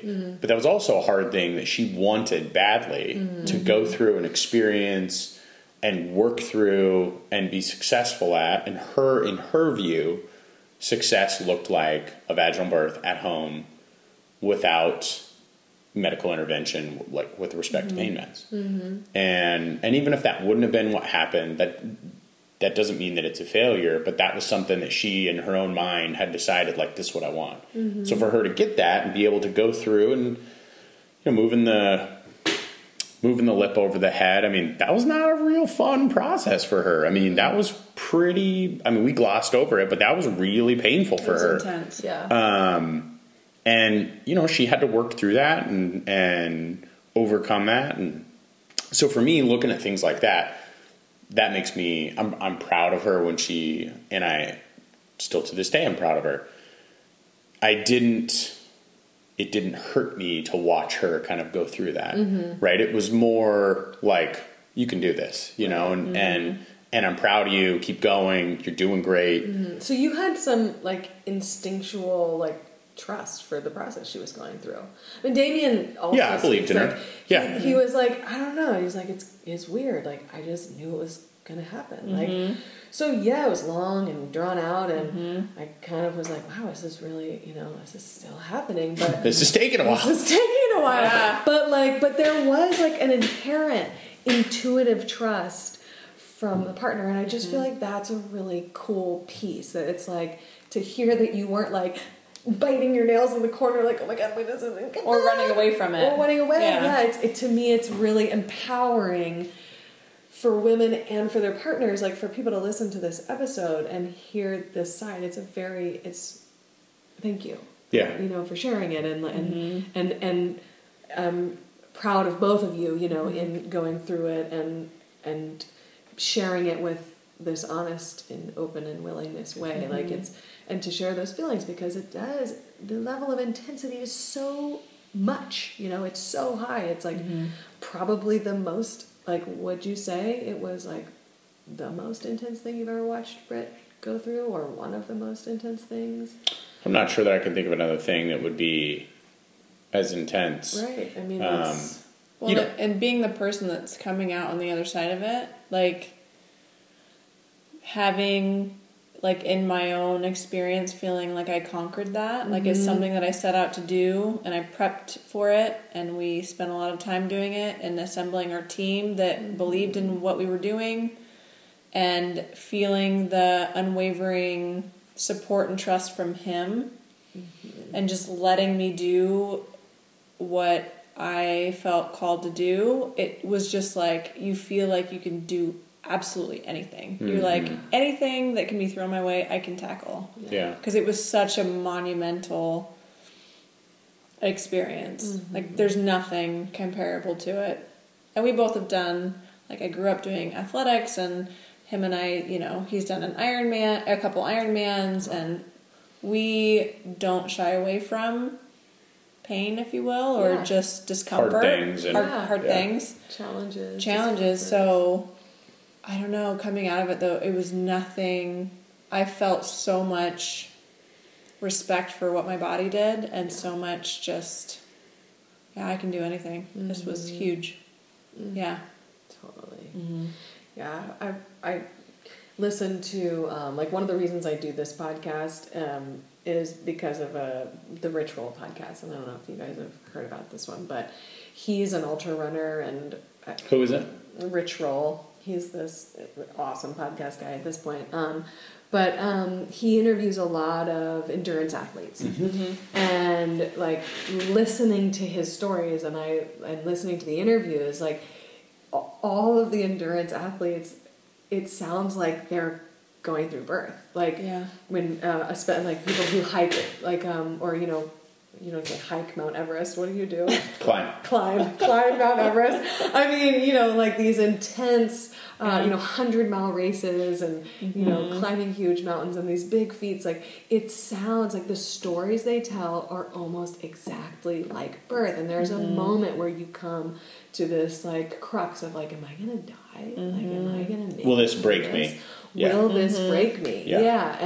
And so to me, it's like women, biological women, have this story built into them, if they so choose, to bear children. Men have to seek this same thing outside of themselves, which is why you see mostly men are doing things like climbing Mount Everest and doing endurance, like 100-mile races and things like that. Like, and I'm not saying anything that's like, gender is just such a difficult topic. So with all the respect in the world, I am saying men and women right now. But it's interesting and cool and just next level that women have that story built in biologically, and that men find that story outside of themselves. But they do come to this sort of, like, understanding of it through birth. And so that's why it excites me so much to have this podcast and to hear stories like what you all just shared, and to have the female and the male perspective, because I think that there's a lot of our society has been, like you just said really eloquently, like, lots of times you want to come in and fix a problem. Yeah. And solve something. And there's nothing wrong with that. Like, that's beautiful. That's inherently very divine masculine thing. And, like, thank God that men are wired like that. Sometimes. Sometimes right. It's also a pain in the ass. Exactly. But I mean, and just like everything, right? There's this sort of yin yang, light, dark. Like, it will, the sun is going to go down tonight, but it's going to come back up. And, like, that's just the way of the world. But it's in this moment of birth, it's such a huge aha moment. And for someone like you, even who, for a living now, you problem solve.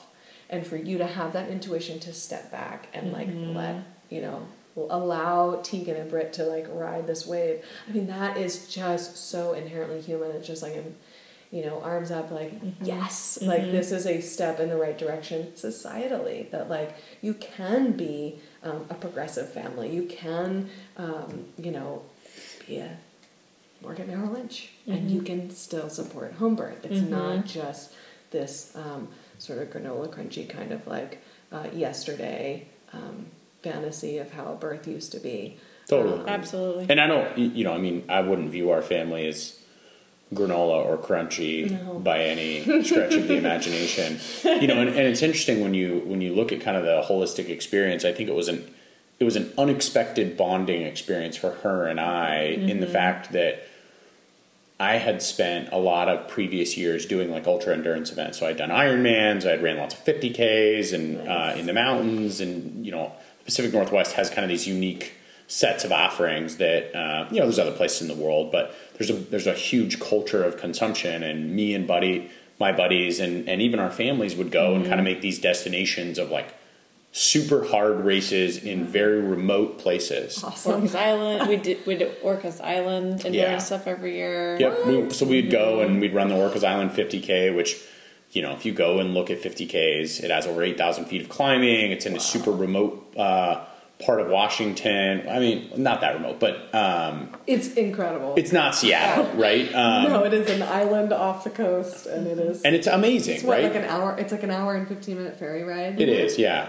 And it's mm-hmm. super unique. I mean, you run through these state parks, and there's like these lakes in kind of the high mountain areas, and so. Me and my buddies kind of found ourselves, and a lot of us are cut from kind of very similar cloth, very driven, very A-type, can be intolerable. And so the ways... Especially when together. Yeah, the ways that we would kind of sand down our edges is we would go and find hard things to try and make us the best version of ourselves.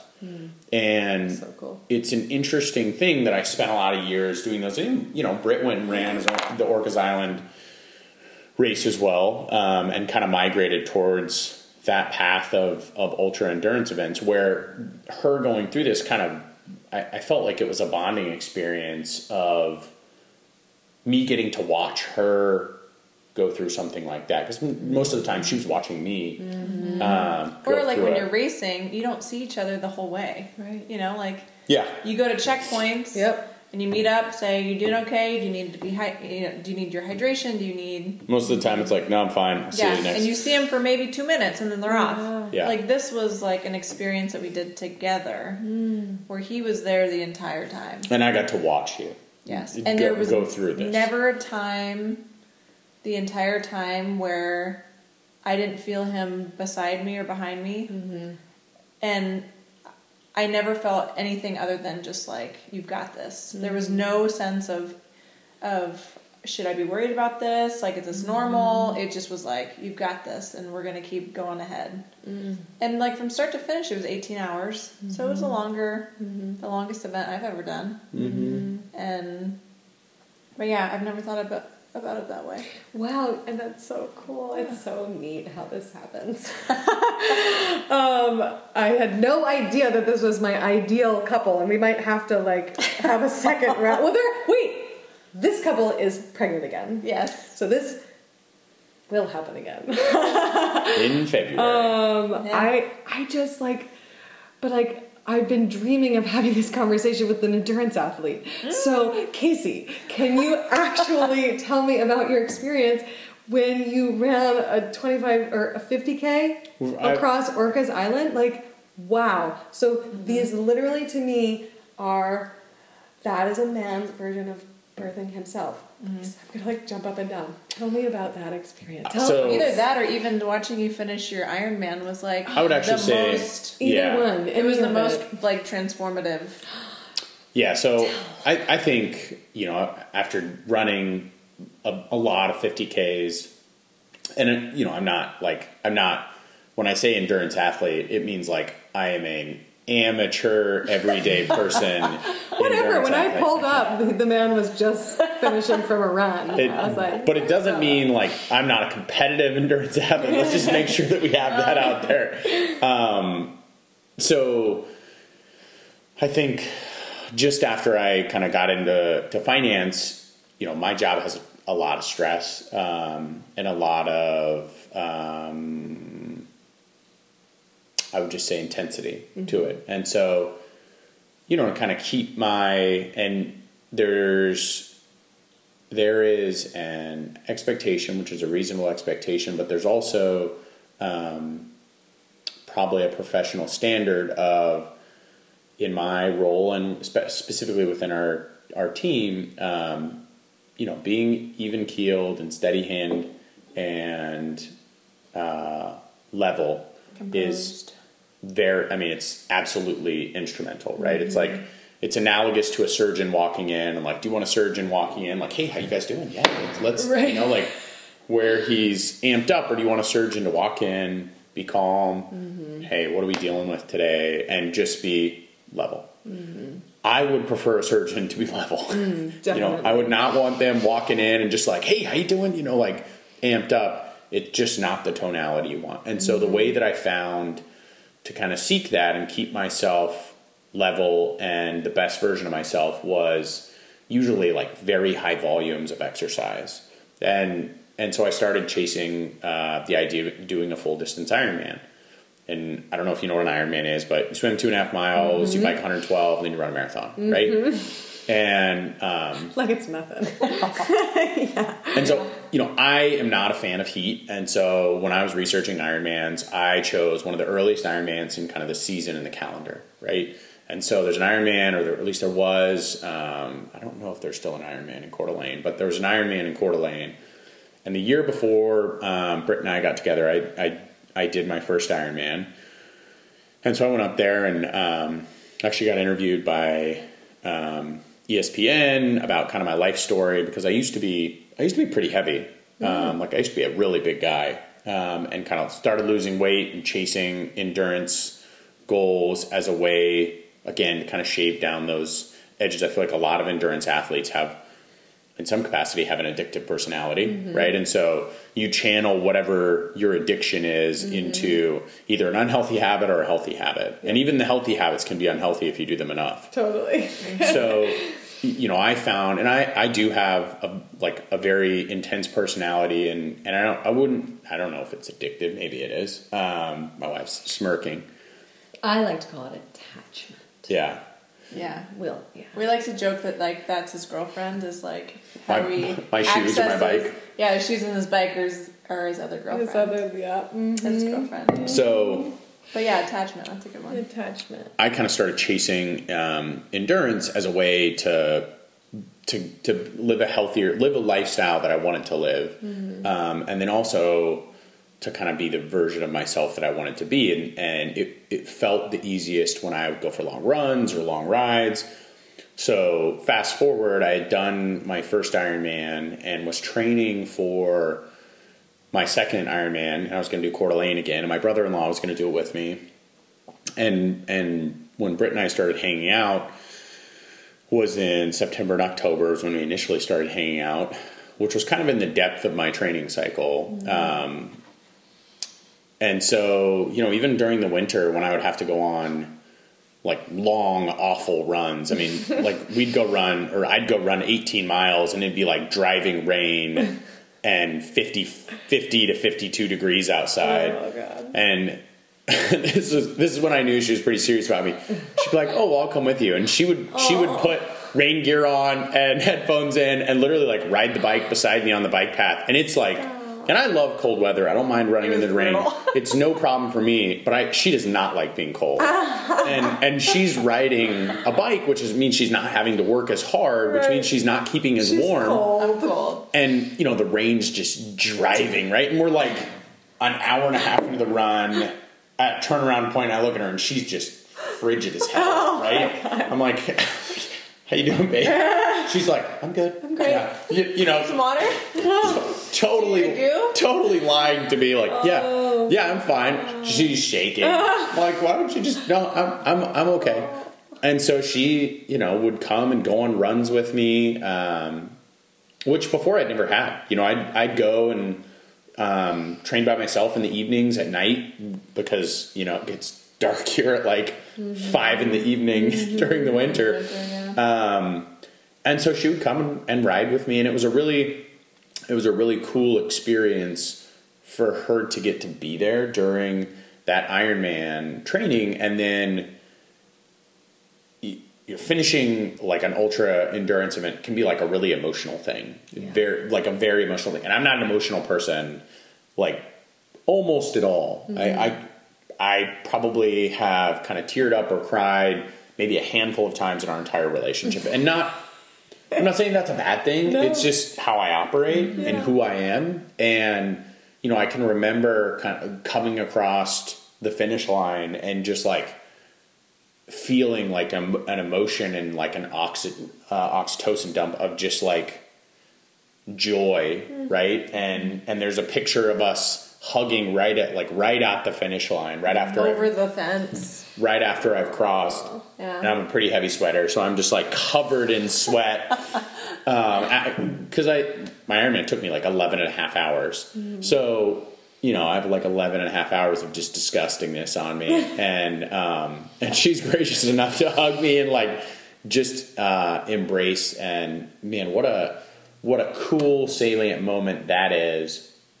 And when you kind of compare and contrast that to her birth, it's I kind of look at it as the same thing where, you know, never once was she like on the side, like, are you going to be able to like, right. That never came out. It was like, just give me water, I'll be fine. Like, I'm just head down, tunnel vision, keep going. Mm-hmm. And I feel like that's exactly how she was in birth. You know, I never wondered in my head, like, oh, can she do it? It was like, well, we're not even talking about that. That's not even, and I never said I can't do this. There was one point in my labor, right around transition, where I was like, I can't do another contraction in this position. You know, like I knew I had to switch it up. Yeah. And that's... But there was never like, I can't do this. And frankly, even in your entire birth, there wasn't even a lot of like, this is hard. It was just like, you know, you breathing and like kind of being within yourself. And I remember coming out. Other than being in that one position. The thing that I said constantly was, wow. Like I'd come out and be like, you did wow. You did say that a lot. Wow. It's on video of her being like, wow. That's awesome. It's cute. Yeah. Oh my God. It's Do you know cute. That Beck song? Have you heard it? I don't know. He's like, wow. Oh my God, you'll love it. It's gonna have to be on my next playlist. It probably should be. I year. actually might have to like get permission to use that song for this episode because it's so right. Yeah, so I think there's a lot of crossover. That's so cool. Then witnessing him finish that, it's like when you compare training for that and then training for birth, it's like there's so many similarities. Like you witness this person with their tunnel vision of like what their goal is, what they want to be successful, and you're aligned with them, you believe in them, you want them to have that, you will do anything to help them achieve that. And that I did that for him, and he was able to meet me for my birth in that respect. It's like we both had these very aligned ways of meeting each other and, you know, trying to meet this enormous goal. And mine was birth, and his was an Ironman. There's a good book, I think it's by Ryan Halliday. It's called The Obstacle is the Way.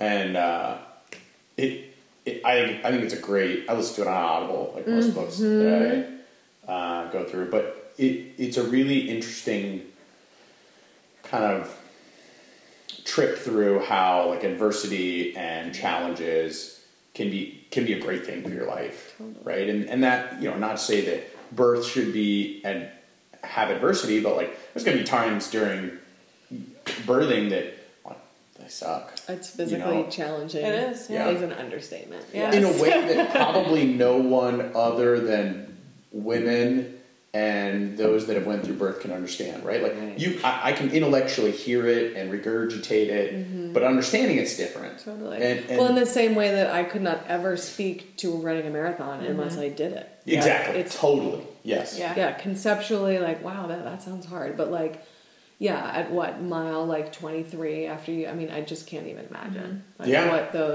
What can you speak to some of those like?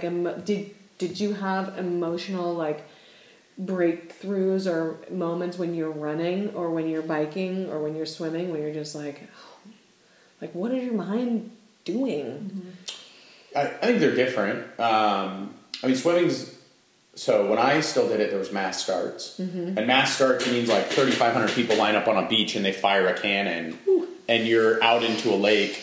And, you know, the lake's cold as hell. I mean, you know, it's in June in Coeur d'Alene, Idaho, which is pretty far north, you know? And so... it's even, so I'm not because of like training or just for some odd reason, I'm a really fast swimmer. So for me, you know, my goal was like, I don't love swimming in large packs of people. And the beginning of an Ironman is, even if you're the best swimmer in the world, is a panic attack. Literally for like 4 minutes, your heart rate will shoot to like 180 and you are just trying to not drown and hyperventilate. And so for me, it was the beginning of an Ironman is filled with like tons of just nervous energy. And not that I'm a nervous person, but there's just so many people around you that are like in weird spaces that it's like palpable. I mean, even standing on the beach, it's just like, it's a weird... It's like a crescendo of just... Oh my God, I can feel it now. Energy. It's a weird feeling. So the beginning is just like there's so much that occurs, it just happens in a flash, right? Like, especially if you're a fast swimmer, like you're just, an hour goes by and you're coming out of the water and you're stripping your wetsuit off and you're like, what the fuck just happened? You know, like outer body experience. Good Lord, you know, and you know, and then you get on a bike and you settle in and so Ironman, you're not allowed to draft, and so it's not like road riding where you're in a peloton and you're riding with a group and it's like you're on a time trial bike or you're on a road bike with TT bars and you're by yourself for anywhere from like 4 hours if you want to set the world record or 8 hours if you're like a normal everyday human that doesn't ride a bike very often. And mind you, they're not allowed to use headphones. So they're all in their head the entire time. There's no music. There's no like relief from like checking out to listen to music or a podcast or a book on tape. It's like you are disqualified immediately you are plugged if you into use yourself headphones. The entire time. Wow. And they do that for safety, right? But it's an interesting... It's a weird thing, you know, like when I was training and I would do like, I'll never forget this. I did a 5-hour trainer ride on the back porch of Sean's house. It was awful. I mean, it was one of the worst things I've ever done in my life. I didn't watch a movie. I didn't listen to music. I did nothing. Just stationary for 5 hours. Wow. But the reason that I did it is that you kind of have to prepare for that like mental deprivation of like being alone and not, you know, you're out in the middle of nowhere, right? Like what you see in the photo of the Ironman is like not how the experience is. Right. Because that's like a quarter mile or a mile where people are. Yeah. And most of the time you spend your energy and time in the middle of nowhere with no one. Yeah. I mean, the bike course is 112 miles, so you're 40 to 60 miles away from anybody for a good portion of time. So, you know, for me, the bike was a good time to kind of just like be in my element. It wasn't, I'm a very like metronome cyclist. I'm not a like super strong cyclist. I'm not a bad cyclist. So for me, it wasn't a bad time. And my body felt fine. So, I didn't really feel like there was any like significant moments. But usually what happens is people get onto the run and like shit just starts to break down. Like, it doesn't matter how good of an athlete you are, you just like stuff starts going awry. And so, you know, both times when I had a marathon, I didn't know that my body doesn't react particularly well to gluten.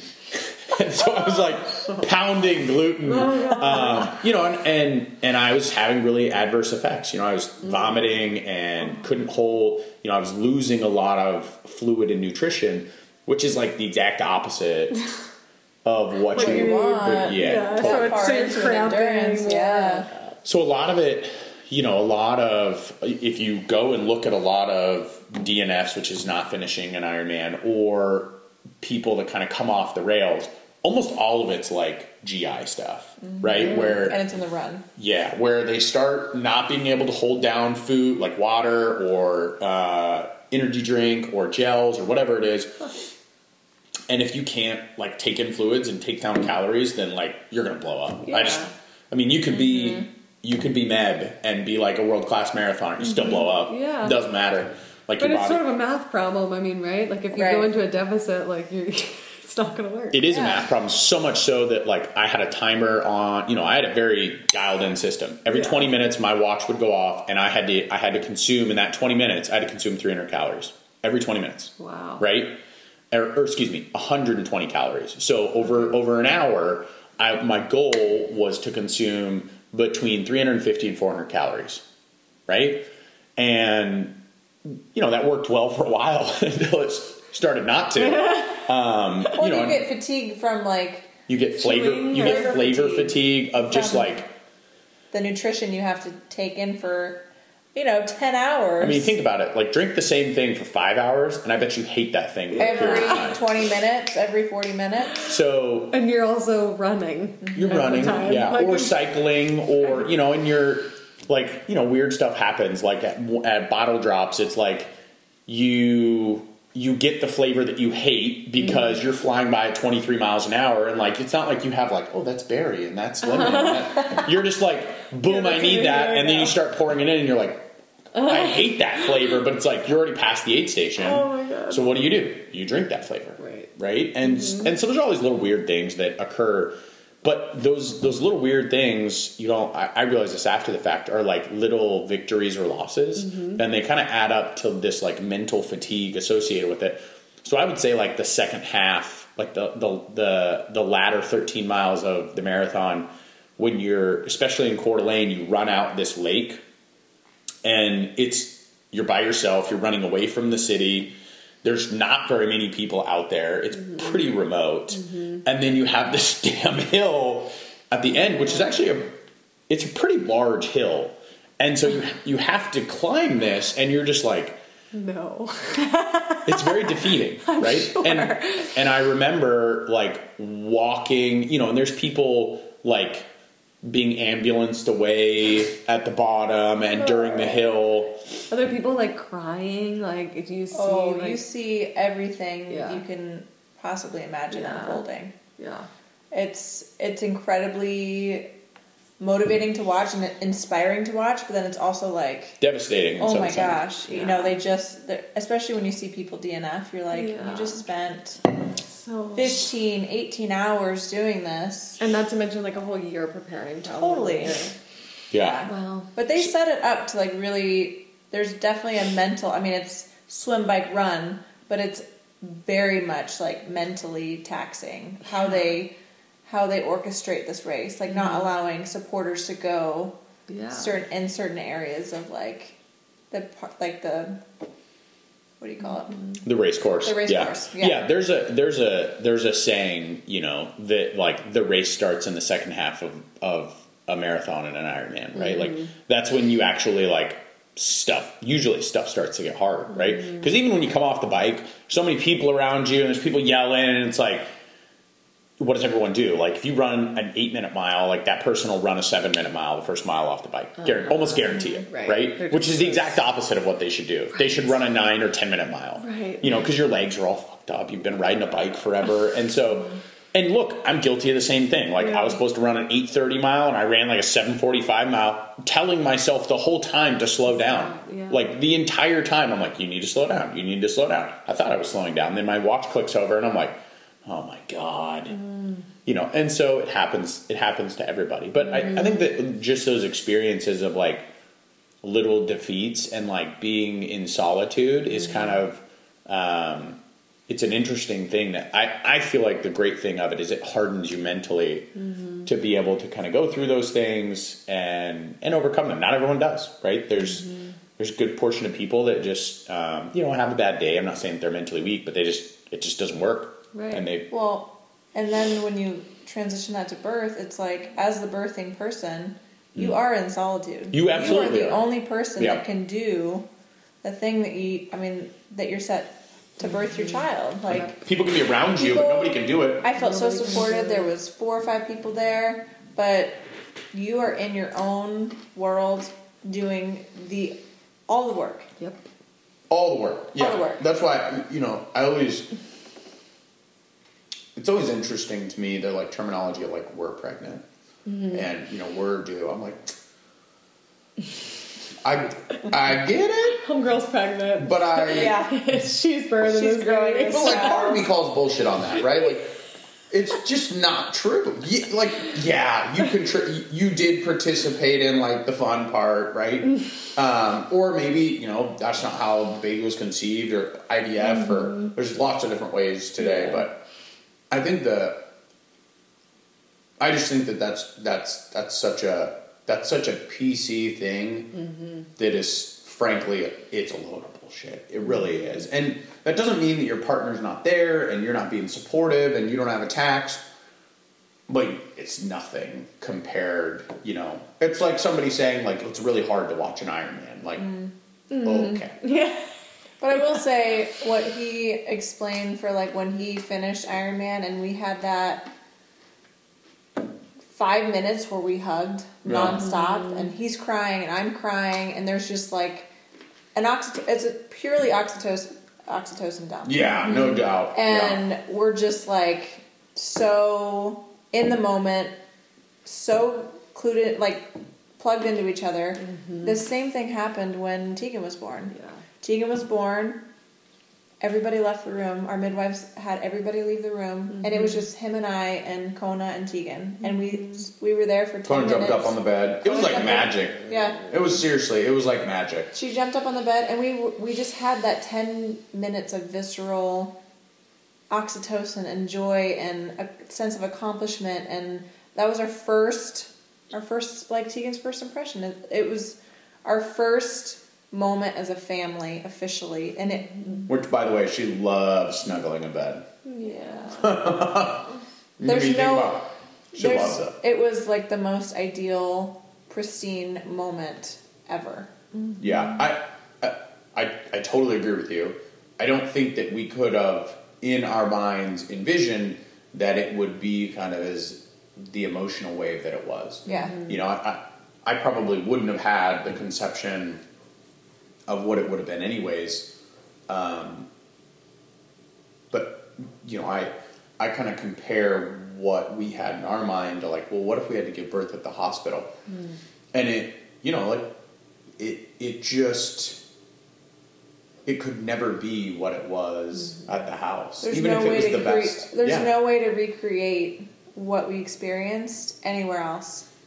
And nothing against the medical aspect, but just the intimacy and the privacy and the ability to just have the quiet and calmness that followed her birth at the house versus, I'll just call it the busyness at the hospital when they're doing hospital and medical things, and God bless them for doing that when it's needed, but when it's not, I feel like you miss out on a lot of those 10 minutes that are priceless.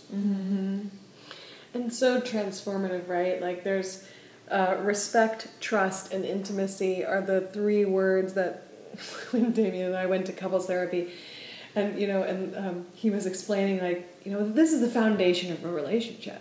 These are the words, the foundation. I was like, whoa. Like, and when I think about those 3 words being at a birth, like Tegan was born in respect of both parents, respect of her, respect of the process, and Kona, trust. Everybody trusted the process. Yeah. And then intimacy, that ability to do it together, ability to do it in the calm, in the lighting, and and just in the time, the respect of the time. And so I just love that you said intimate, and those words always come up for me, because can you have respect, trust, and intimacy in a hospital? I don't know. Maybe. Actually, episode 3 of the podcast, you hear Kristen tell her story, and she does manifest that. Which is great, you know. You great. You want that to happen. You do want that to happen, but you sort of like lower the bar, or you know, like the chances of getting respect, trust, and intimacy at the hospital are just so much lower than the chances of getting it at home. I think it's the default at home. It's the exception in the hospital. Well, and to see the whole circle come around of like, Tegan was conceived in our home, in our bed. She was born in our home, on our bed. Yeah. She then was nourished in our home, you know? Like, it just is like, it just was so fluid. And foundational, right? Like, now that's your foundational story. Yeah. You know, and it's also this foundational role, mother and father. You know, it like really, it sets that incredible bedrock for, you know, and for the story of you guys, you know, becoming parents and now having another baby. And well, and we so hope that we're allowed the same experience or similar experience. We hope to be able to birth at home with this one. We want to include Tegan as much as possible in this birth because it's laying the foundation for this little person and the foundation of us growing to a family of 4. Yeah. You know, it's like, it just is, there's nothing like it. I see pictures, you know, like on Instagram and stuff of families bringing the baby home and the child, like the child, like the Tegan age child, seeing the parents get out of the car and like, here's this baby, but like they weren't a part of that story. And that seems, you know, and if it has to happen, all the respect, but like it does, for a child to be able to witness their sibling come in. Which probably that's how it's been forever. For almost all of human history. Yes. Until about the last 100 years. Yeah. Maybe not even that. Maybe like 70 or 80 years. Right. So it's like, you know, the sample size of data of us just being humans around other humans and doing what humans do, which is birth and death and, you know, life and all these elements, now to it being like siloed into you can't see that, you know, that's too real. And I'm not saying kids need to be exposed to everything. That's not what I'm saying at all. But especially birth. I mean, the more we've talked about it, it would just seem odd to have her unaware of kind of the process at all. Totally. Or some people who choose home birth sometimes choose to have their kids taken elsewhere. And for us, you know, we talked a lot about it. We talked about it with our midwife, and it just seems strange to be like, no, you leave our home to then welcome in your sibling when this is all of our homes. This is it should be a shared experience, at least in our own experience. That's what we're hoping for. Yeah, and we hope that works best. Yeah. I mean, again, it's one of those things that you learn a lot as you go through it. Totally. So maybe that turns out to not be the process that we thought of. And that's entirely possible, you know, and that's life, right? Where you look back and you're like, oh, well, shit, that was a dumb decision, right? But that's our intention. That's what we're trying to recreate. And yeah, we're just trying to make it so that, one, she doesn't feel excluded from the process, and she doesn't, you know, we want her to feel joy and happiness and love towards her little baby brother, not some feeling of like, well, they're taking my parents or, you know. And two, when she comes of age and chooses to, you know, chooses to have children, if she does one day, it's like we've already laid kind of the foundation of just like, this is what birth is. This is how you came into this world. It's trust. I mean, you can trust this. You know, it's safe. You build your team. Or she'll paint us as a bunch of granola hippies. Probably. And like, my parents she'll were be the opposite, crazy. right? You know what's funny though is like at this age, because I ask the kids, you know, and Tegan and Wolfie play all the time, so I ask them, and do you remember what it was like being in your mommy's tummy? And you know, do you remember what it was like coming out? And I mean, Amelia said like she remembers. She's like, oh yeah, I had a cup holder. I mean, like, the kids say incredible things. I had a cup holder. She said she had a cup holder in the womb. Good job, That's Mom. what she said. I know, it was amazing. Through a cup holder. I know, but their level of comfort and confidence in the birth process is so much higher than ours because they're so close to it. Literally, like in time. Like Tegan, it is not even a question that you're going to do that you're going to have this baby at home naturally. Like that, she knows that. She knows that from a cellular memory because she was born at home, but she knows that from like ancient memory. It's all she knows too. Archetypes, It's all she knows. Exactly. So like I didn't want to get on her team because she's totally like, you got this, Mom. No big deal, you know? It's amazing. It's so amazing. I think it also, to circle back to the earlier point of like, hard things could be great for you as an individual. I think that's an important lesson for her, especially as a woman, to learn. Because I don't always feel like our society tells women like, yeah, you go do hard things, and like it's a message little boys get and little girls don't get in the same way. So we want her to be cognizant of that. We want her to see that it's okay to go through hard things, and you have those around you who support you, and you come out the other side, and great things can happen. Absolutely. Yeah. Right on. Well, I mean, I feel like that's such a beautiful place to end. And yeah, I'd love to have another round of this after your next babe, or because I feel like I'm also a scheduled cesarean. I was a schedule. Okay. And I know that there are so many inherent similarities to those of us who share that root story. And I was joking with Brit earlier. I don't even know if I've joked about this on the podcast yet. Like, because I took a little COVID hiatus from the podcast. Okay. Yeah. So I know I just said it was going to end, but I guess I changed my mind.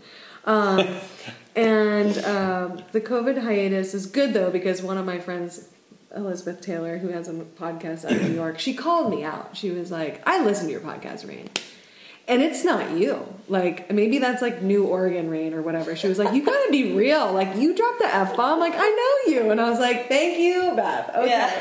Yeah. So I was really excited to have you New Oregon Rain. As if we don't use the F-bomb in Oregon. No, I guess because I'm from New Orleans and then went to school in Manhattan, and she's like my Manhattan friend. So not about Oregon. It was just like about like. I appreciate that she called you out about the lack of F-bombs. I do too. And that you then had us on. Yeah. Yes, this super legit. Right? No, but so I was saying that.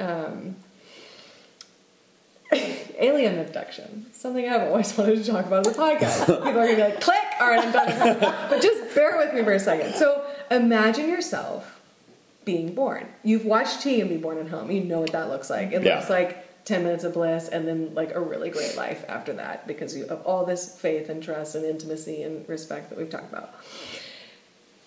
Take it totally to another scene. Your birth. My birth. We can talk about this from firsthand experience. You get cut out. Yeah. Not your choice. Violently. Yeah. Yeah. You get bright lights. Yeah. You get lots of hands. Lots of plastic. It's blue, cold. The stories of like alien abduction, right? Like you've heard these. It's a thing. You think it's just people with cesarean? Yes. Wait, They're like, hold on, I got abducted by an alien. No, baby, you just reliving your C-section. You're reliving your cesarean birth. I mean, but so I can only talk. It seems more logical than alien abduction. Thank you. Yeah. Thank you. It does. It does. Not that I don't think there probably is an intelligent life, but I think there definitely is. But I mean, for the amount of stories to have it's the same. A lot of time there's like anal probe speech, which they do to take the rectal temperature babies at the hospital. Why? I don't know. It's not necessary. But it just so like from one cesarean baby to another. Like I was an emergency C-section too, so I'm sure I got like oxygen and I had to have the umbilical cord cut from around my neck. Which I'm sure that you probably saw in one of those or all the documentaries that if there's an umbilical cord wrap, you just simply unwrap it. It's not a life or death. It's actually really common to be very born with common. Your cord it's not even like an fuck situation. It might look, kind of, but it's not. You just done. I don't remember whether they cut it or whether they do, but no, they usually though, like when it's a cesarean birth, usually unless the parents strongly say like I want you to keep the umbilical cord attached, like most hospital procedure is just an immediate cut.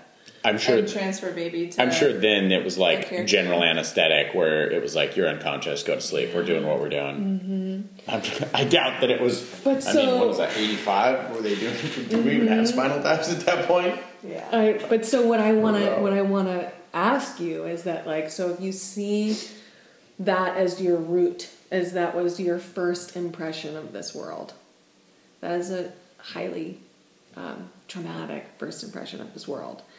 And to lead those of us on paths of tremendous attachment issues, because you were taken from your mother instantaneously, put in a box, likely, and experienced devoid of everything you felt previously.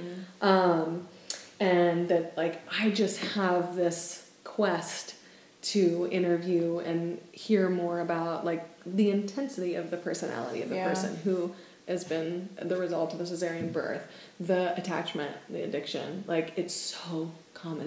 That's almost every time. Unreal to think about. Yeah, but then it's also so real to think about because, that moment of attachment, the initial welcome to the world, and we can use Tegan as an example, she trusted her surroundings because her parents trusted them. She respected herself because her parents respected her. And each other. Yeah.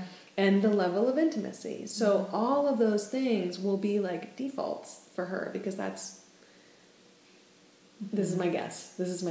And I will say she has seemed to be a very securely attached child. Very. Thus far at 3 years old, you know.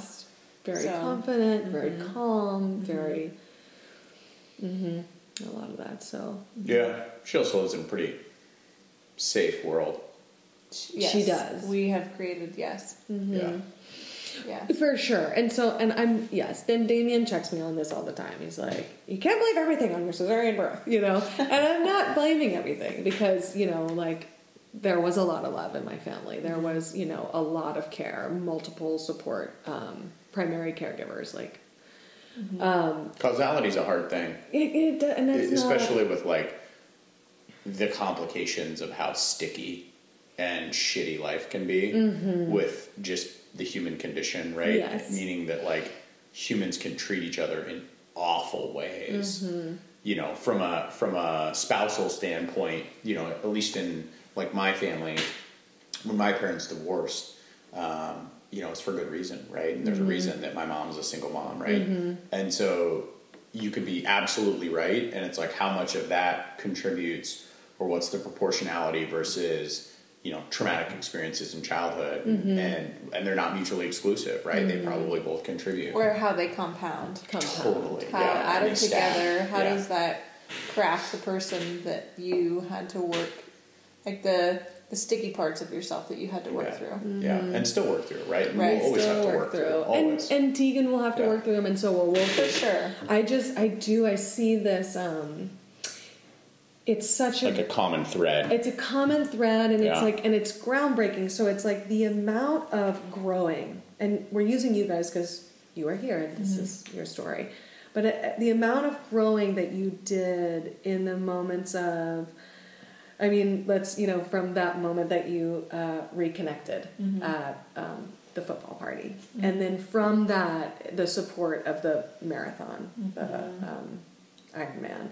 From that, the conception of Tegan, the preparation, the shift and the turn to trusting in Brit's body, to trusting in our ancestral history, humanity, the species being capable of doing this.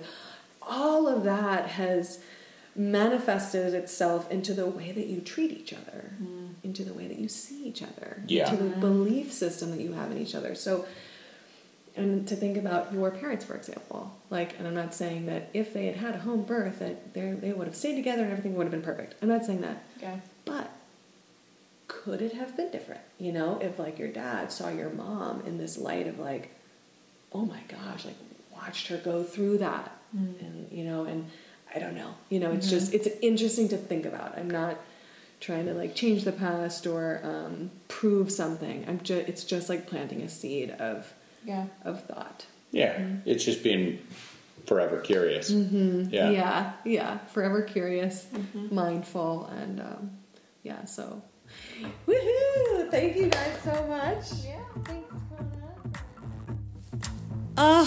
That conversation is so riveting. It was one of the most fun I have had yet. Getting to hear from Mama and Papa. So thank you, Brit and Casey. And chug a lug. I think the new baby might come out really soon on this, maybe even on the release date of this show, of this episode. So I hope you guys enjoyed. Please subscribe if you did, and write me a little review if you'd like. That would be super stellar and awesome. Share it, send it to your friends. The more the merrier, the more communication, the more we can get this word out that your intuition and your instinct is the way to go with birth. And find me on all those different platforms on Instagram. I'm not sure if I'm going to keep all three of those, or my personal and the business and the free birth page. But you can find me at Rain Reed on Instagram, at Rain Studios on Instagram, and at Free Birth, spelled FREEBEARTH. There's a lot going on, so I think I might need to simplify. But thank you so much for tuning in, and looking forward to next week. Mahalo.